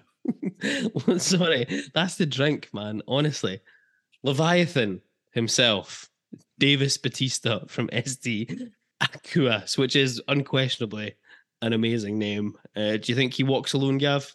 In a pit of danger. I presume so. I Well, hope when he's got Rubezic coming through the back of him, then he fucking will be. I'm hoping that he enters the pitch just with a set of pyro. Graham's got no idea what the fuck's going on here. It's amazing. Anyway, You like James Bond movies, don't you, Graham? He's a Bond villain, isn't he? Was No. Dave One of the more Batista- recent ones. No. Dave Batista he definitely is in a Bond movie. Is he? He's maybe not the bad guy, but he's like the henchman for the bad guy. Also Drax in Guardians of the Galaxy. I know him from that. Also, Knives Out. He's quite funny in Knives Out is quite funny. He is quite good in that, to be fair. Oh, he's in Spectre. Yeah, I'd forgotten about that. Oh dear. A wrestler got some respectable movie roles. Yeah, exactly. Anyway, Unlike Dwayne. What, Dwayne, more money than the world put together, Johnson? I don't think he's too upset that he hasn't had a critical film role. Does not change the fact he's been in God knows how many Fast and the Furious movies. Yeah, well, that's paying for his retirement, paying for his second yacht, his retirement yacht.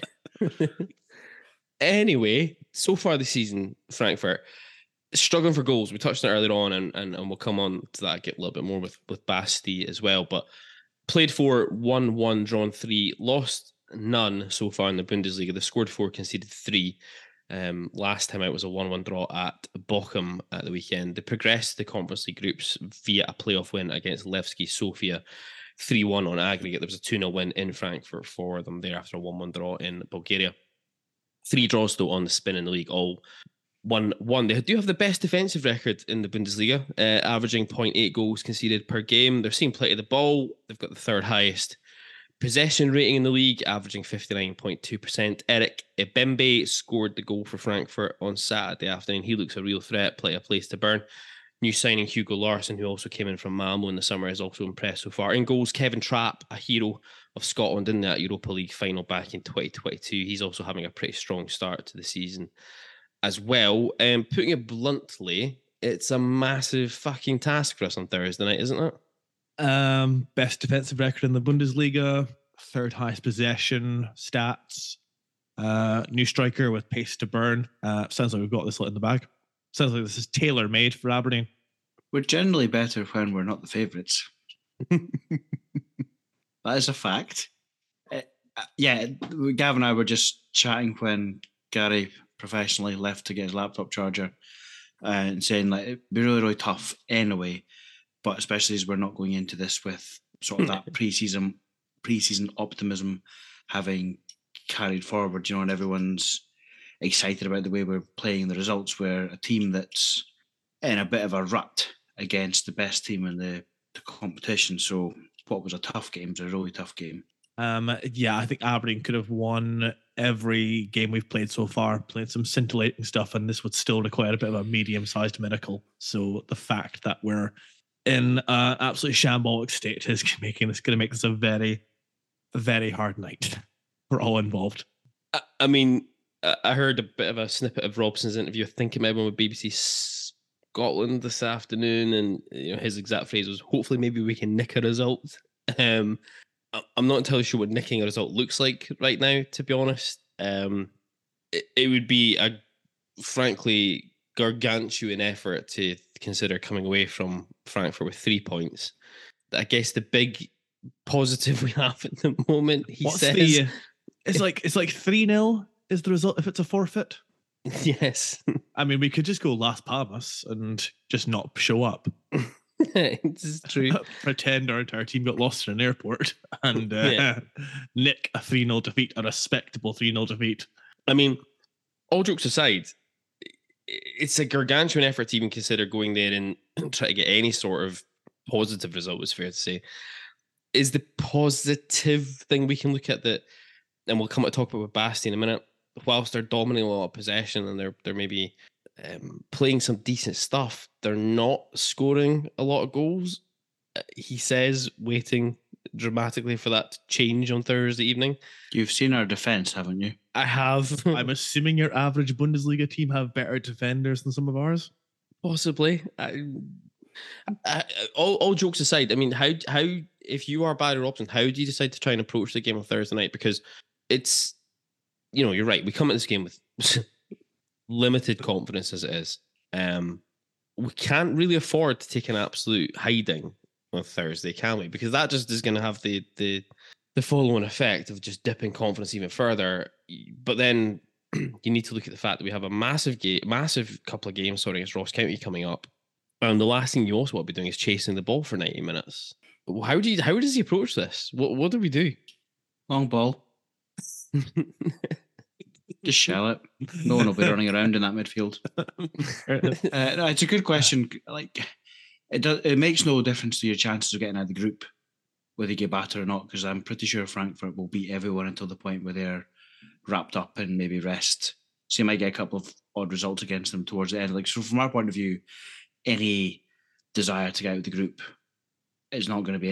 It's not going to make a difference what we get or don't get on Thursday, because I'm pretty sure they'll beat everyone. But I know what you mean, if you go there and try and do something and you take an absolute hiding, just ramps up the pressure, the complaints from people like us, and it's obviously not really good for team morale either. But if you go there and try and be stuffy and you still get scudded, that's also not a great look. In some ways, I imagine if you're a player, that's maybe harder to take if you say, right, we went there to make it difficult and we still got battered. It's maybe easier to look back if you said, oh, well, we gave them space and we tried to go toe-to-toe and we got battered. So I don't know what you would do, actually. I feel like you may as well just try and, I was going to say have a go, but the way we're playing, it's like the way we're playing, like you see it in the league, we just give the ball back to the opposition by shelling it because we're not. Yeah. So if you're giving them the ball all of the time, it's going to be an even longer night than it probably would be anyway. So I'm not. It's an interesting perspective from that, isn't it? Because on one hand, you go, we need to go like 5-4-1 and low block and make it as difficult as possible for them and be niggly and be really combative in the midfield. But at the same time, you also then go, you kind of want to keep a hold of the ball though when you get it. Well, you don't want to be shelling the ball up the park. So you kind of want your ball players in the midfield. And it's like, I think that is the conundrum.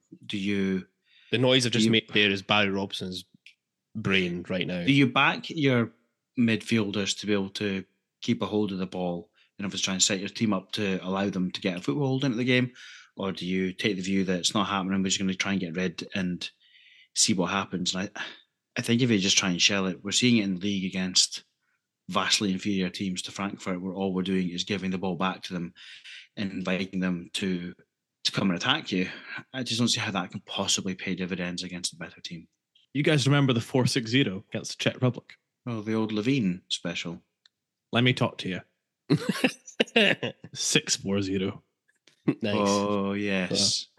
Yeah, four's a bit bravado, isn't it, though? Oh, you give Jamie McGrath license to kill and, he'll be in there snapping at the tackles all day. The good thing is we have signed plenty of centre halves, so it's That's possible. True, actually. Have you ever seen do it? Have you ever seen a team play 4 centre halves and yet still have 2 fullbacks either side of them before? Well, now you have. I genuinely think we're damned whatever way we go about this game. Honestly, no, I think unfortunately you are. If we try and go toe to toe, I think they'll take us apart. And if we just sit off and let them come at us, I've not seen any evidence so far to suggest that our defense are capable of withstanding that for 20 minutes. Never mind 90 minutes against a team the standard of Frankfurt. Genuine question here, right? Because it just hit me just now. It feels as though you kind of can't play Duke on Thursday night in the form he's in, and also you can't really afford to carry any sort of player who's really not at the races, right? So do you drop him out, obviously, to play one of your further centre halves, right? But then at the same time, do you also look at the bigger picture and you go, we've got 2 massive games against Ross County coming up, and do you even take Miofsky out and you go with, like, by all accounts, it looks like we signed Papi Habib Gay because he has a bit of physical presence about him up top, and therefore do you stick him up top by himself, or maybe even Esther Sokler? But then you have the other issue with doing that, which is you've presumably convinced the likes of Duke and maybe Miofsky to hang around for another season because they're going to get a chance to put themselves in the shot window by playing group stage European football. And then the biggest game that we're going to have in terms of, audience, basically. audience on it, you're taking them out. What does that do for morale from that perspective? Like, it's a really difficult balance here, isn't it? Difficult to approach this game in every single facet, almost. By the way, I saw Papi cycling up Union Street the other day. No, please no. Did he did he have a helmet on? Well, I guess technically speaking, he was cycling down Union Street. He was You've opened a can of worms here now. There's no can of worms. The fucking street's on a hill. There can only be the bottom and the top of a hill. I think he'd gotten something from Brett. So we're obviously paying him big bucks. And he was then cycling on his way back down.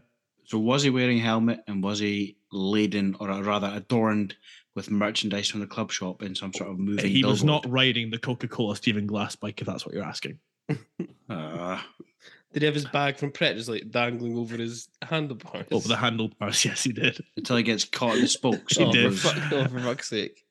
As for the other question, I am no comment. Well, that's a no then. I don't recall if he was wearing a helmet or not.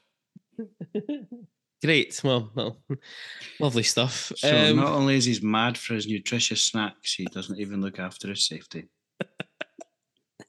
Anywho, I think we're all agreed. Massive task on Thursday night, Graham. The good thing is you and I will be heavily laden in booze by this point, I think. I've suddenly realised that taking the standing area might not have been the best idea. Having a seat that I could just have a sleep in might have been a better shout. I'm sure everyone that's With there your will just capacity get for alcohol, you'll be spewing there ringing up in the toilet anyway. stomach pumped before kickoff. I hope everyone that's there has a good old time. No, so it's going to be tough. Let's just give a good account of ourselves as fans. Hopefully the team will give us something to get behind, and let's just try and do our bit, albeit it's a small part you can play as fans. We've been wanting to get into Europe for years. It's something meaningful, not just qualifiers. So don't make asses of ourselves on or off the pitch, and let's just hope we can give the team. I can't guarantee I'll not make an arse of myself off the pitch. Well, likewise. And if Graham Steele does, everyone, you know what he looks like, so feel free to record that moment. Oh, of course, that's what we do these days, isn't it? Just record random people. Gavin can't talk after his incident in the hotel lobby of Groningen. Exactly. The lobby. Well, outside. It was outside. It was outside next to the ditch at the front door. Thank you very much. Some poor people just coming back from a lovely romantic evening. Well, I'm sure you can probably all imagine what Gavin was doing. Hey, that was not my fault. That was our fellow travelling compatriot and his fucking 5 litres of €3 prime beer. Big question. One final thing, because you know how we're a massive club. Uh-huh. Do we go full blown continental? Do we start Ross Doohan? Oh, a European keeper. Bring in our European goalkeeper. Fuck it, why not? What's the worst that could happen? Where does Robson play him though?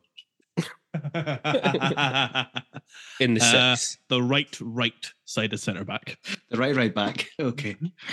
Anyway, right. So to get the down low on our opposition, we spoke to Basti Roth. What a great name. From the largest Eintracht Frankfurt podcast on the market, Der Eintracht podcast, to get the lowdown on our opponents and what to do in Frankfurt. Basti, welcome to the ABZ Football Podcast. How's it going? Hi there. Thanks for having me. No, the pleasure is all ours. We were just laughing just before we started recording there about the fact we're recording this a little bit in advance of next week's game, and there's a bit of irony in the sense that we're trying desperately to rush through this a little bit because Scotland are away to play England shortly, and obviously Germany are away to play France shortly. So we both want to kind of get on to go and see what's happening with our respective national teams, I think. No, I just I was ready to record it during the game, so that says a lot about my support for the German team. So it's not going too well at the moment, that's for sure.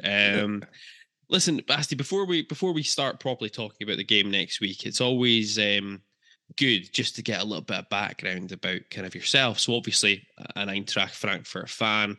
I mean, who would you say is probably your favorite player to have ever played for Eintracht, and what would you say also would be your favorite game? Well, that's a tough question. My favorite player of all time is JJ Okocha. He was a midfielder from Nigeria who was a young player when I was very, very young and came to Eintracht Frankfurt as a young kid. So he impressed me with all the dribblings and all the stuff. And yeah, I met him just 1-2 months ago, and he's still my hero. So I would say JJ Okocha, and my favorite game is obviously the European Cup final. Of course. What else would it be? What else would it be? I have to say it. So Thursday night sees the Europa Conference League kick off. Aberdeen travelling to Germany to take on Eintracht Frankfurt in our opening Group G tie. The Dons visiting the Deutsche Bank Park, or let's call it the Waldstadion, shall we? Yes, let's call it Waldstadion. For the second time in our history. Our last visit in October 1979, ending in a 1-0 defeat in the UEFA Cup first round second leg, which saw Aberdeen depart the tournament 2-1 in aggregate. Eintracht, of course, going on to win the UEFA Cup that season, the first of 2 triumphs in Europe for Eintracht, the last, of course, coming in 2022 after let's call it a comprehensive victory, shall we, against Rangers in the final in Seville. Now, I guess as well, we kind of touched on just a minute ago, but what was your kind of recollections of that final back in 2022? And were you aware of the fact that pretty much the entire population of Scotland were also well behind Eintracht for that one? Yeah, I get some messages from some Celtic fans and all this stuff. But so it's like Bayern Munich in Scotland. So no one likes Bayern, so no one likes the Rangers. But I have to say it was kind of an appropriate final because there was RB Leipzig was also in the semifinal, and it would have been a disaster. So we were glad that the Rangers came to the final because RB Leipzig is it's like another club for us. So it would be very, very difficult to play against them. Yeah, I don't remember so much because I was so nervous. It wasn't a delight to watch the game. We had the game against Barcelona's, where it was a fun day. We didn't have any expectations. You were with your friends. The weather was good, but at the final, it was all about getting through and the nerd. Yeah, it was no joy to watch the game. It was hard work for all the body, for everything, and. Yeah, I don't remember anything. I didn't watch one penalty from a Frankfurt player. I only watched the penalties from the Glasgow players because I couldn't look on the pitch. Yeah, it wasn't a great watch, I'll be honest, as an Aberdeen fan when they went 1-0 up either. But listen, Basti, on behalf of everybody associated with Aberdeen Football Club, thank you once again for just making sure that that didn't go the wrong way for us that night. Aberdeen have never won a European fixture on German soil. It's fair to say that this is on paper for us. Obviously the toughest away fixture in our group, but it's probably the toughest away fixture anybody could have faced in the tournament because Eintracht do come into the tournament as the highest ranked team on a coefficient basis, if nothing else. And, we touched on it a minute ago, Eintracht obviously won the Europa League in 2022. Perhaps didn't quite follow that up last season. It's maybe fair to say Eintracht eventually finishing 7th in the Bundesliga, which is the reason why you found your way into the Conference League. Although you were, as you touched on there, runners up to RB Leipzig in the DFB Pokal, and then Europe did pretty well in the Champions League, initially coming through the group stage of the Champions League, runners up to Spurs in Group D, beating Sporting Club, and then Marseille in the process, but then beaten 5-0 in aggregate by Napoli in the round of 16. I mean, before we come on to this season and talking about the game on Thursday night, How did you feel last season went? Because you would have come into that season with a lot of optimism and expectation, I think, having won the Europa League. And then the Cups did okay, but yeah, that league finished perhaps maybe not quite as high as you'd have hoped. No. I have to say, we are Eintracht fans. We know where we came from. So we suffered a lot. Before we won the local cup in 2018, there were 30 years of complete disasters. When I was a kid, Eintracht was a team who could be expected to win the local championship here in Germany.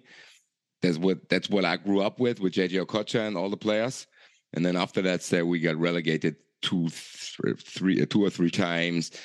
We were kind of a shitty club. So we have all the fans and a tradition, but we never won something, and we never expected to win anything. And we thought that 2018 was the climax of all that. It's like we made our peace with our club, and they finally won something in a very dramatic way with the 3-1 from Gacinovic, where he was 70 meters, walked through an empty net goal. But we did not know that this was just the beginning of all what happened after that. So we are still Eintracht fans. We still know everything can go wrong because we're not a financial club like Leverkusen, Leipzig, Bayern, Dortmund. So it's not natural for us to qualify for the Europa League, for the Champions League. So I would say last season went okay. It's a normal Eintracht season. We went ahead in the group in the Champions League, which was surreal for us to hear the Champions League. It was the first time for us too. So we gained much more than we expected. But there was some trouble off the field. We have the coach and the manager didn't get along so well, and that's what I think about when I think about the last season. So we had our European Cup coach with Glasner getting sacked because he had a problem, or the manager had a problem with him. So it was kind of a rocky season, and we know that this last season was a new start, and this season will also be a new start because Eintracht Frankfurt, we'll lose our good players every season. So every year is the same. So it's kind of a fresh start. We'll come to that in a second as well, but some of the players you have lost this summer. I was just laughing, smiling wryly, I think, at the fact it sounds as there's a lot of parallels, I think, between Aberdeen Football Club and Eintracht from that perspective about you perhaps, maybe not expecting an awful lot, and there's been those barren years in particular, and then finally get something over the line in recent years. It would just be good if Aberdeen could potentially try and kick on a little bit as well, and progress a little bit further in Scottish football, for sure. But you just touched there, Basti, on the manager or the head coach. So obviously Oliver Glasner, who, as you say, was the head coach who won the Europa League for you guys in 2022, his contract not renewed at the end of last season, or sacked, depending on which way you look at it. Dino Topmuller coming in at the start of this season. Now, Topmuller was previously assistant to Julian Nagelsmann at both RB Leipzig and then at Bayern Munich until Nagelsmann was sacked last season. Now, prior to joining up with Nagelsmann, he had been a head coach in his own right, notably taking F91 Dudelange of Luxembourg into the group stages of the Europa League in 2018. Obviously, it's still very early days at the moment in the season. But what are your kind of thoughts on your new manager, Topmuller? Do you think he's going to be somebody who can hopefully kind of continue to progress Eintracht? It's kind of a tough question because, as you said, it's only 3 games. It was a rocky summer. The deadline day was about 2 weeks ago. We lost Muani, our biggest player. So I think we have to be patient with the new coach because he's also a young coach. You said it. It's like its first big position as the main coach. So we like him here because he's the son of a former Eintracht coach, Klaus Topmuller, and he has a history. He played for Eintracht about 1 season. He scored some important goals when we were in the second division to get to the Bundesliga again. So he has a history with Eintracht Frankfurt, but the first games, I don't know what to say about them because Muani played in the most of these games, and it's a whole different team, and we didn't create a lot of chances because he's kind of in a safety first mode at the moment. I don't know where it will develop, so it's hard to say. In Frankfurt, nobody knows what to expect from this squad. So because it's a young squad, it's a young coach, it's a young manager, all the staff is young. So I think we have to be patient to get to know the young team and the new players, and we don't have a striker, so will be a tough season. Yeah, I was going to touch on that then, because I hadn't shared with you any of my questions before we started, but that's a good segue to this. Because last season's top goal scorer, we just touched on him there, Randall Kolomoani, scored 23 goals across all competitions. He's now moved to Paris Saint-Germain for 95 million euros as the kind of rumoured fee. Obviously just terrified about the prospect of playing Aberdeen, I can see there.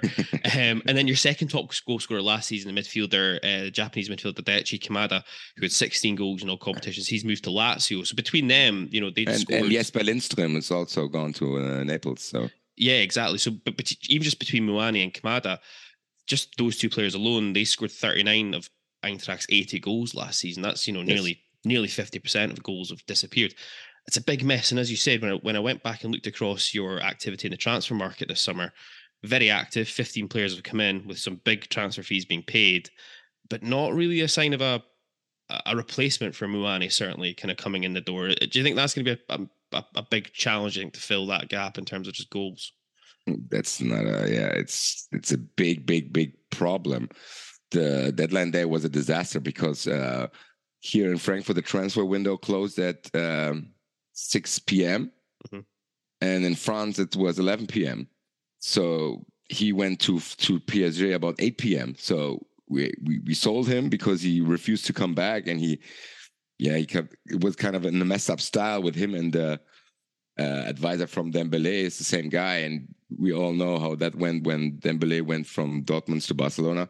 So it was kind of in the same fashion. So it was the most worst way this last day of the transfer window could happen for us, because we got all the money, but we couldn't get a replacement.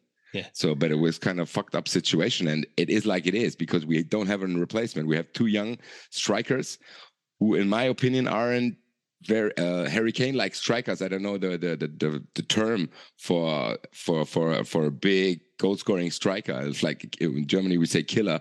So it's like, who scores, who can guarantee you 10 to 15 goals a season. So we have kind of a quick strikers, but we don't have any strikers who can score a header. So that will be a tough challenge for a young coach with a young team. So there's a lot of red flags who can develop into trouble, but you have to deal with the situation like it is right now, because it is like it is. We couldn't keep Muani because he fucked up with the team. The team didn't want him back. So I think as a club like Eintracht, you had to take the money, and now you can see make it through winter and react then. So, but now is now. Yeah, and historically as well, the January transfer window is never an easy one to deal in anyway, and especially not if you as a club, everybody in Europe will know you've got 95 million euros burning a hole in your pocket to spend on somebody. We just touched on there, you've been pretty busy though in the transfer market. 15 players have come in with some decent transfer fees being paid out as well. 9 million euros on William Pacho from Antwerp, 7.5 million on Hugo Larsson from Malmo, 10 million on Faris Shabi from Toulouse. There is a lot of players coming in to Eintracht this season. From what you've seen so far, and again, I know it's very early, it's only 3 games into the Bundesliga season, a couple of Europa Conference League games. Who so far have you been kind of impressed by that you've brought in? I have to say, in the early stage in the season, he made a very decent impact. It's Hugo Larsson. He's a 19-year-old midfielder. He's kind of a box-to-box midfielder, and that's what we were missing last season. And he's only 19, and he came in the second game, and from now on he plays.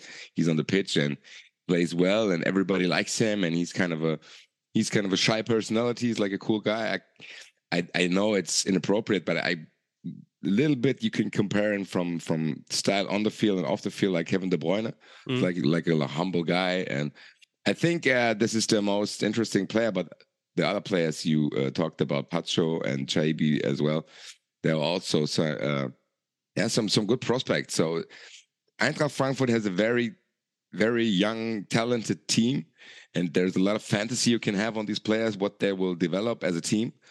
But someone has to score the goals, It's like we had the first 3 games in the Bundesliga, and we played very well till the box, and from there nothing happened. So it's like, I think we grew up a little bit about systematics and all the tactics, but someone has to score goals, and that's not changing it no matter what future tactic you will develop. So you have to score goals, and that's one of the biggest question marks in my head, how Dino Topmöller will solve this problem.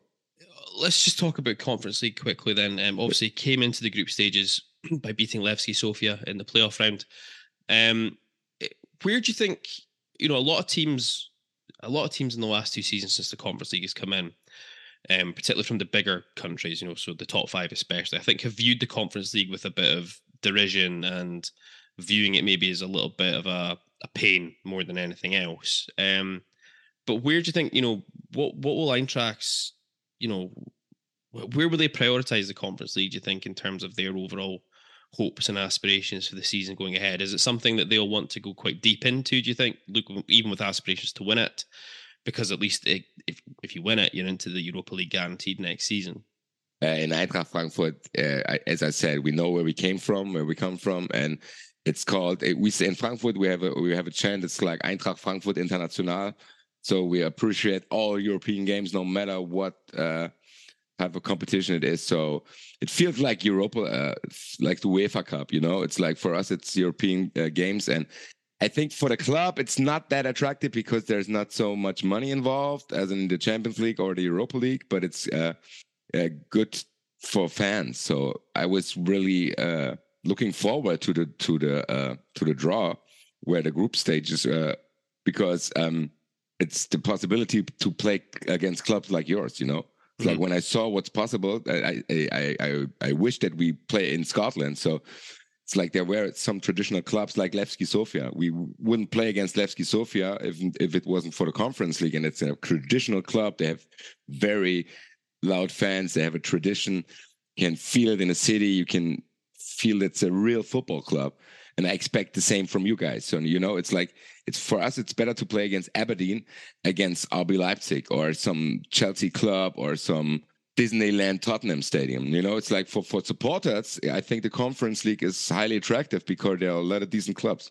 Yeah, it's the interesting part there, because obviously we dropped in because we lost out in the Europa League playoff round, and it would have been great on one hand to play some of the teams who are in the Europa League, but at the same time, I think I also look at the Conference League this season in particular, and I go, there's some really historic European football clubs in the Conference League this season who you may not get the opportunity to play in group stage Europa League or even Champions League these days. And it actually opens up that avenue. So, in terms of the group itself, you must have been pretty happy, I would imagine, with the way the draw panned out. You could have ended up with some very tricky ties out of pot 2 and pot 3 in particular. And it looked to me on the face of it, that's about as good a draw as maybe you guys could have been hoping for. Yeah, I think we, despite having a striker, nevertheless, we should win the group. That's kind of an attractive away games in Helsinki and Thessaloniki and Aberdeen.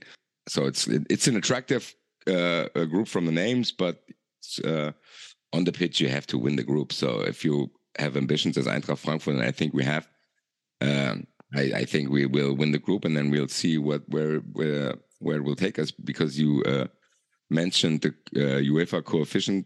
It's like we are the top team ranked in these numbers because Juve wasn't allowed to play in the competition. So at least we should make it through winter in the competition and maybe win the thing with 1 or 2 new strikers. Then there you go. That's it. That's the aim, I suppose.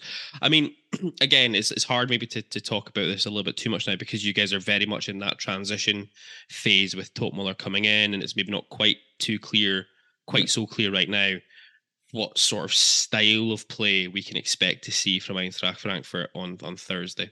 I think it's safety first and a lot of possession. So Eintracht has a lot of possession, and they're playing very well from box to box, and we're very stable at the defense. But as I said, we have to give much effort to create chances right now. It's like there was not many shots on target involved on both sides in our games. It's like we played 1-1, 1-0, 1-1. So it's not high scoring games at the moment, because I think Topmöller will stabilize everything and develop it on a slow way. So it's not that attractive for fans, but probably it's the right thing to do with the young squad to stabilize them and not being in like games like 4-4, 5-3-4. But it's not that attractive. But we're expecting a little bit progression on that when we're going before you guys. We play at Bochum, which is also a traditional match in a cool stadium, a real football stadium, and very cool away end. So we expect that they have a solution in the last 2 weeks where no Bundesliga was, that will create a little bit more chances at the games. But from now on, I would say it's possession and safety. Interesting. Anyway, right, Bassi, let's move on to the more important bits. There's going to be nearly 3,000 Aberdeen fans expecting to travel for this one. So if you could, very quickly, some kind of recommendations, I guess, for bars, places to have a drink, hang out during our days in your city. I have to say it's not that far. You have to go to the central station, and there's it's kind of a shop we can buy liquor. It's called Yok Yok. It's YOK. And there's the famous Turkish Frankfurt legend Alpa, and you can grab some international beers, some local beers, and hang around on the street and enjoy the central station district. And it's easy from there to reach the stadium. And Frankfurt is looking forward to have you guys. I have to say that. You hear a lot about Frankfurt fans and they were aggressive, but not with Aberdeen. So we are looking forward for you to come. I already booked my flight to you. Excellent. So I will be in Scotland too, because as I said, we are really looking forward to play real clubs, because in the Bundesliga, there are not so many clubs left, because we have Wolfsburg, Hoffenheim, Leipzig, Leverkusen, Augsburg, Mainz, and so we're really looking forward to international games, and especially cool clubs like you, I have to say.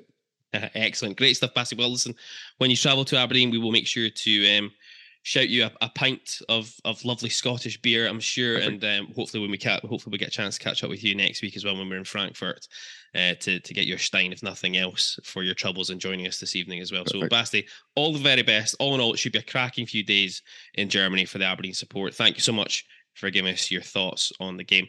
I'm going to put you on the spot though, Basti. What do you think the score is going to be on Thursday? I think it will be a 1-0 for us. Oof. There we go. 1-0. Excellent. 1-0. All right. Basti, much appreciated, mate. Take care. For having me. We'll catch you on the other side. Cheers. Bye-bye.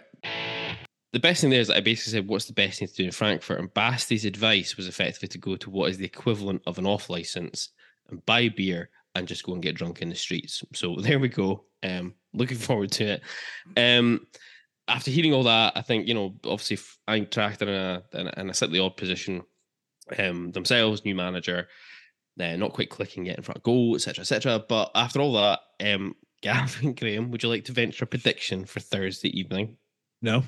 That was going to be my answer, but I wasn't sure it was an option. I should have just said it first, shouldn't I? Yeah. I don't know. I probably won't remember much of it. The tactics rulebooks are going to be rewritten. The 6-4-0 is going to come up. Trump's respectable 1-0 defeat. If we could keep it not to be an embarrassing scoreline, hopefully we can actually go and show that there's something about us. I know we've not seen it really to date in the league, and I don't mean we're going to control the game. But if we could have some spells, fucking turn up for the books, that. Well, it'd be pretty sweet. But if we could have some periods where we can put some moves together, put some passes together, maybe give them something to think about, might just give us all a bit of a boost as we go into a pretty big double header. If we could see something a bit more encouraging against a really good team, then I'm hoping that might give us just something to cling on to for the next couple of games. Nails, just like that. But notice Graham didn't actually give us a prediction. Yeah, I was hoping I was suitably vague and waffly that you would have forgotten about that. Nah, don't worry, mate. I got that. In politician style, I think a game of football will be played. Fuck it. Eintracht Frankfurt 1, Aberdeen 2. Madness. Madness indeed. No, if that does come off, by the way. If that came off, I'd be a very, very rich man if I decided to put any money on it. I must admit, Eintracht Frankfurt at -4 looks very, very appealing. That's all I'm going to say. Let's move off of that one then. As weird as it sounds, perhaps this week our biggest game is not against Eintracht Frankfurt. It might be against Ross County. There's a sentence I never thought I would ever utter, because Sunday afternoon sees the return of cinched Premiership action with a visit of the mad racist Malky Mackay's Ross County to Pittodrie. County currently sitting 6th in the table after a 1-1 draw with Livingston on Saturday. They've currently got a record in the league of played 5, won 2, drawn 1, lost 2. 4-6 against 7. County with just 1 defeat in their last 5 games, so they're in not bad form. That was a 2-0 defeat at home to Sevco. And after only just scraping top flight survival last season in what was quite possibly the most entertaining of all the relegation playoff fixtures from the Premiership in recent years that didn't involve Dundee United, maybe not quite the regular close season of significant turnover of players you expected to see at Dingwall.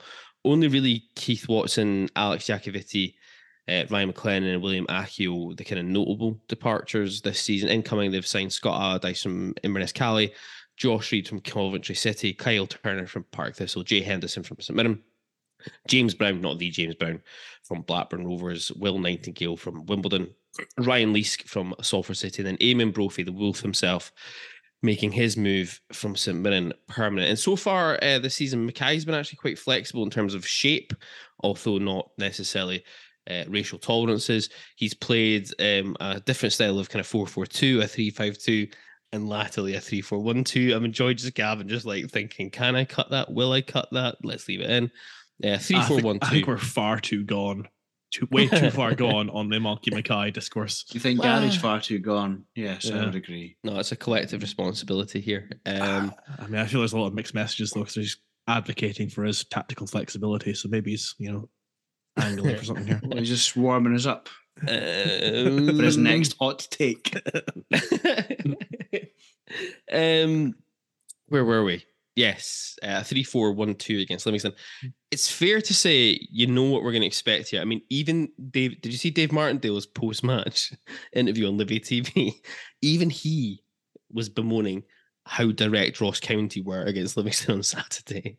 Yikes. That's rich. Which says everything you need to know, I think.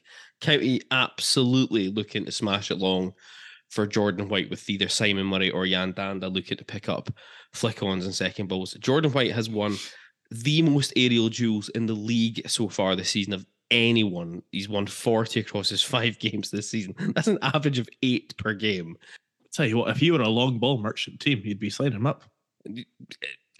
Yes, exactly. Not that I'm advocating we should sign Jordan White, but there you go. But you kind of are. If you're a team who wants to play a certain way, that might be a guy. That's all I'm going to say. So that's the obvious area for us to watch out for. Currently, County are 5th in the table in terms of goals. They've averaged 1.2 per game. Simon Murray is their top scorer in the league with 2 defensively. Perhaps not too sound. They've got the 7th best record in the league, conceding 7 for an average of 1.4 per game. Unsurprisingly, the second lowest percentage possession figure in the league, 39.7%. Only Dundee have got less. They've got the lowest number of passes per sequence in the league, 1.8 passes per sequence, with an average sequence time of 4.65 seconds. So you've got an idea what's happening here. They've only had 1 sequence of passes of more than 10 in the season so far to date as well. They're going to absolutely give up territory. You can see that in their zones of control graphic.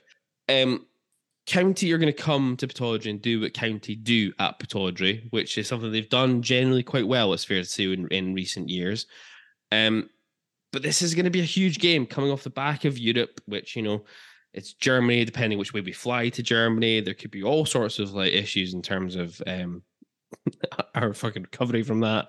Huge game, but we really, really, really have to get 3 points on the board here. Because if we don't, if we thought the last 24 hours have been pretty brutal on social media, fuck knows what that's going to look like. And then we head into a cup quarter-final at Dingwall against the same opposition a few days later. Massive game. Yeah. Well, we can be flippant about it, whatever, but it is a really big, it is a really big game. I would say the cup game's bigger. I think there's time to recover in the league. And I know people will disagree with me, but I'm trying to hold on to the memory of last season where we all thought it was tatties and then it all changed and look what we got out of it. So there's time to recover in the league, but clearly the cup's the one shot. You win it or you're out. So whilst the league game is is very important. I actually think it's the cup game that is more important. That being said, I don't expect either game to be particularly pretty. It's the ball I'm going to feel sorry for, because it is going to get absolutely battered around. Well, that and the structural integrity of like Leighton Clarkson's neck. Yeah, it's not going to be particularly exciting doubleheader, is it? Billy Dodds is available, I've just noticed. Well, Oh, I was is he about gone? to say, I was trying to shoehorn that in somewhere. I just saw that as well. Yeah. It's gone. What a manager who's recently taken a team to the Scottish Cup final. They have been pretty murder lately, haven't they? They have, yeah. They're bottom with 1 point. So, well, people in glass houses. I think I agree with Graham regarding the importance of the games, but what I would say is that St Johnstone are away to Hibs that weekend, and you never know what you're going to get with Hibs. So there's a very distinct possibility that if we don't win this game, we could be bottom of the league, which is just going to ratchet up the pressure. I understand all that even more. But I just think there's time to move away from that, whereas the cup game is just, one-time deal. Both critical. We need to start picking up points. You start looking at the table. It's Graham's right. There's time, but a gap's been built with your competition very early on. I mean, the good thing is St Johnstone are playing at Hibs on Saturday, so like I say, you never know what you're going to get with Hibs. But yeah, who'd have thunk you'd enter a week where you would sit and go, we're playing Eintracht Frankfurt on Thursday, we're playing Ross County on Sunday, and you're actually going, Sunday's the massive game.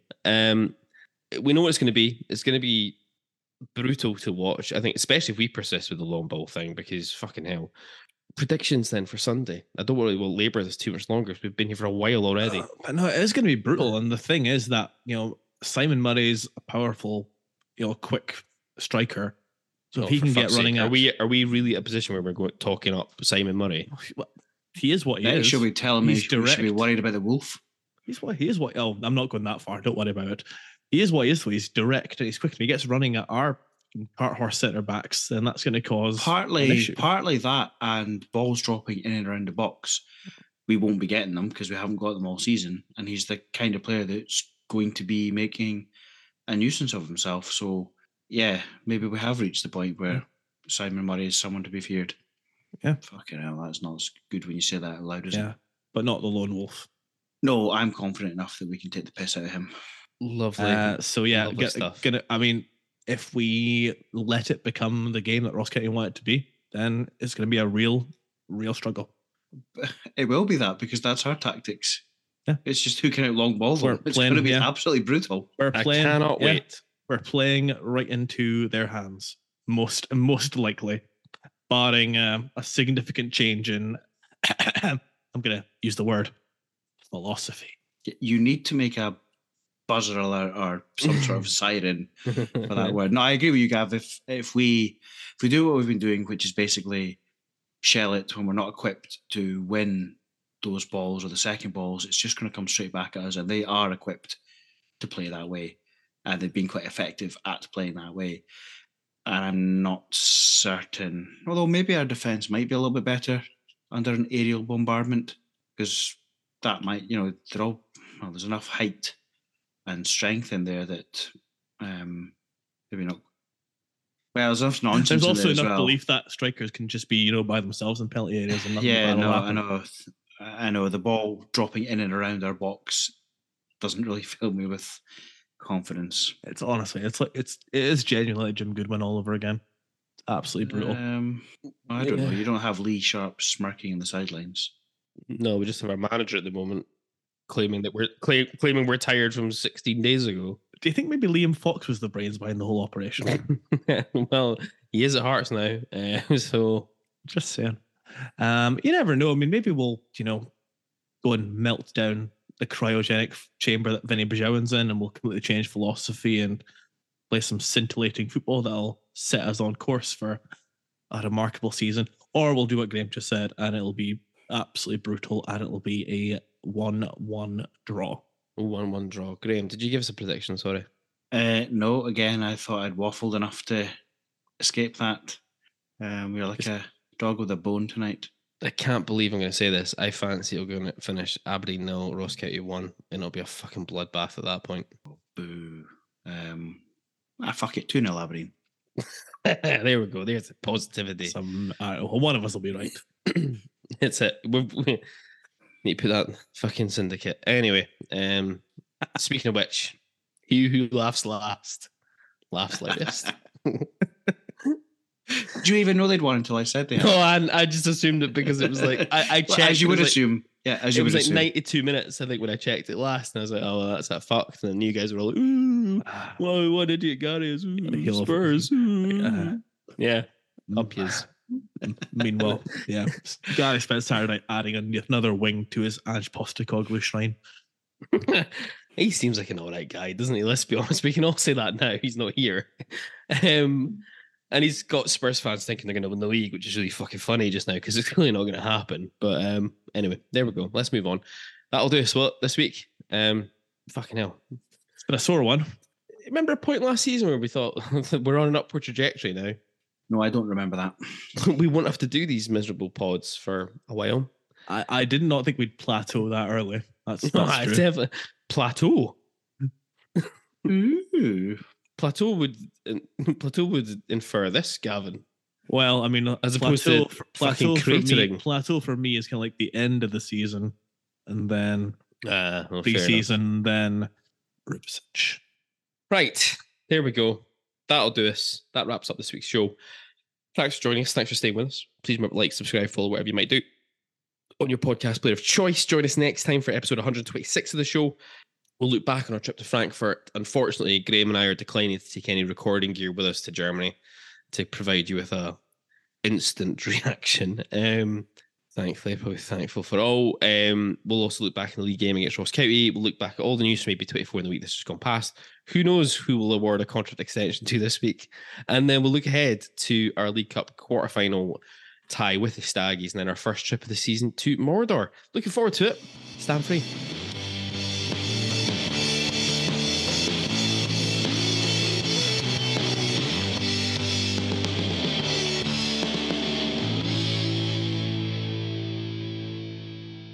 This episode of the ABZ Football Podcast was brought to you in association with Siberia Bar and Hotel on Belmont Street, Aberdeen. Head into the bar, quote the phrase ABZ Pod, that's ABZ Pod, for a £3 pint of Foster's, £4 pint of Moretti, or £5 pint of Fierce any day of the week, including match days. Siberia is open 7 days a week, all year round, and the bar is located only 30 seconds walk from the nearest bus stop, taking supporters to Dodger Stadium for free on match days.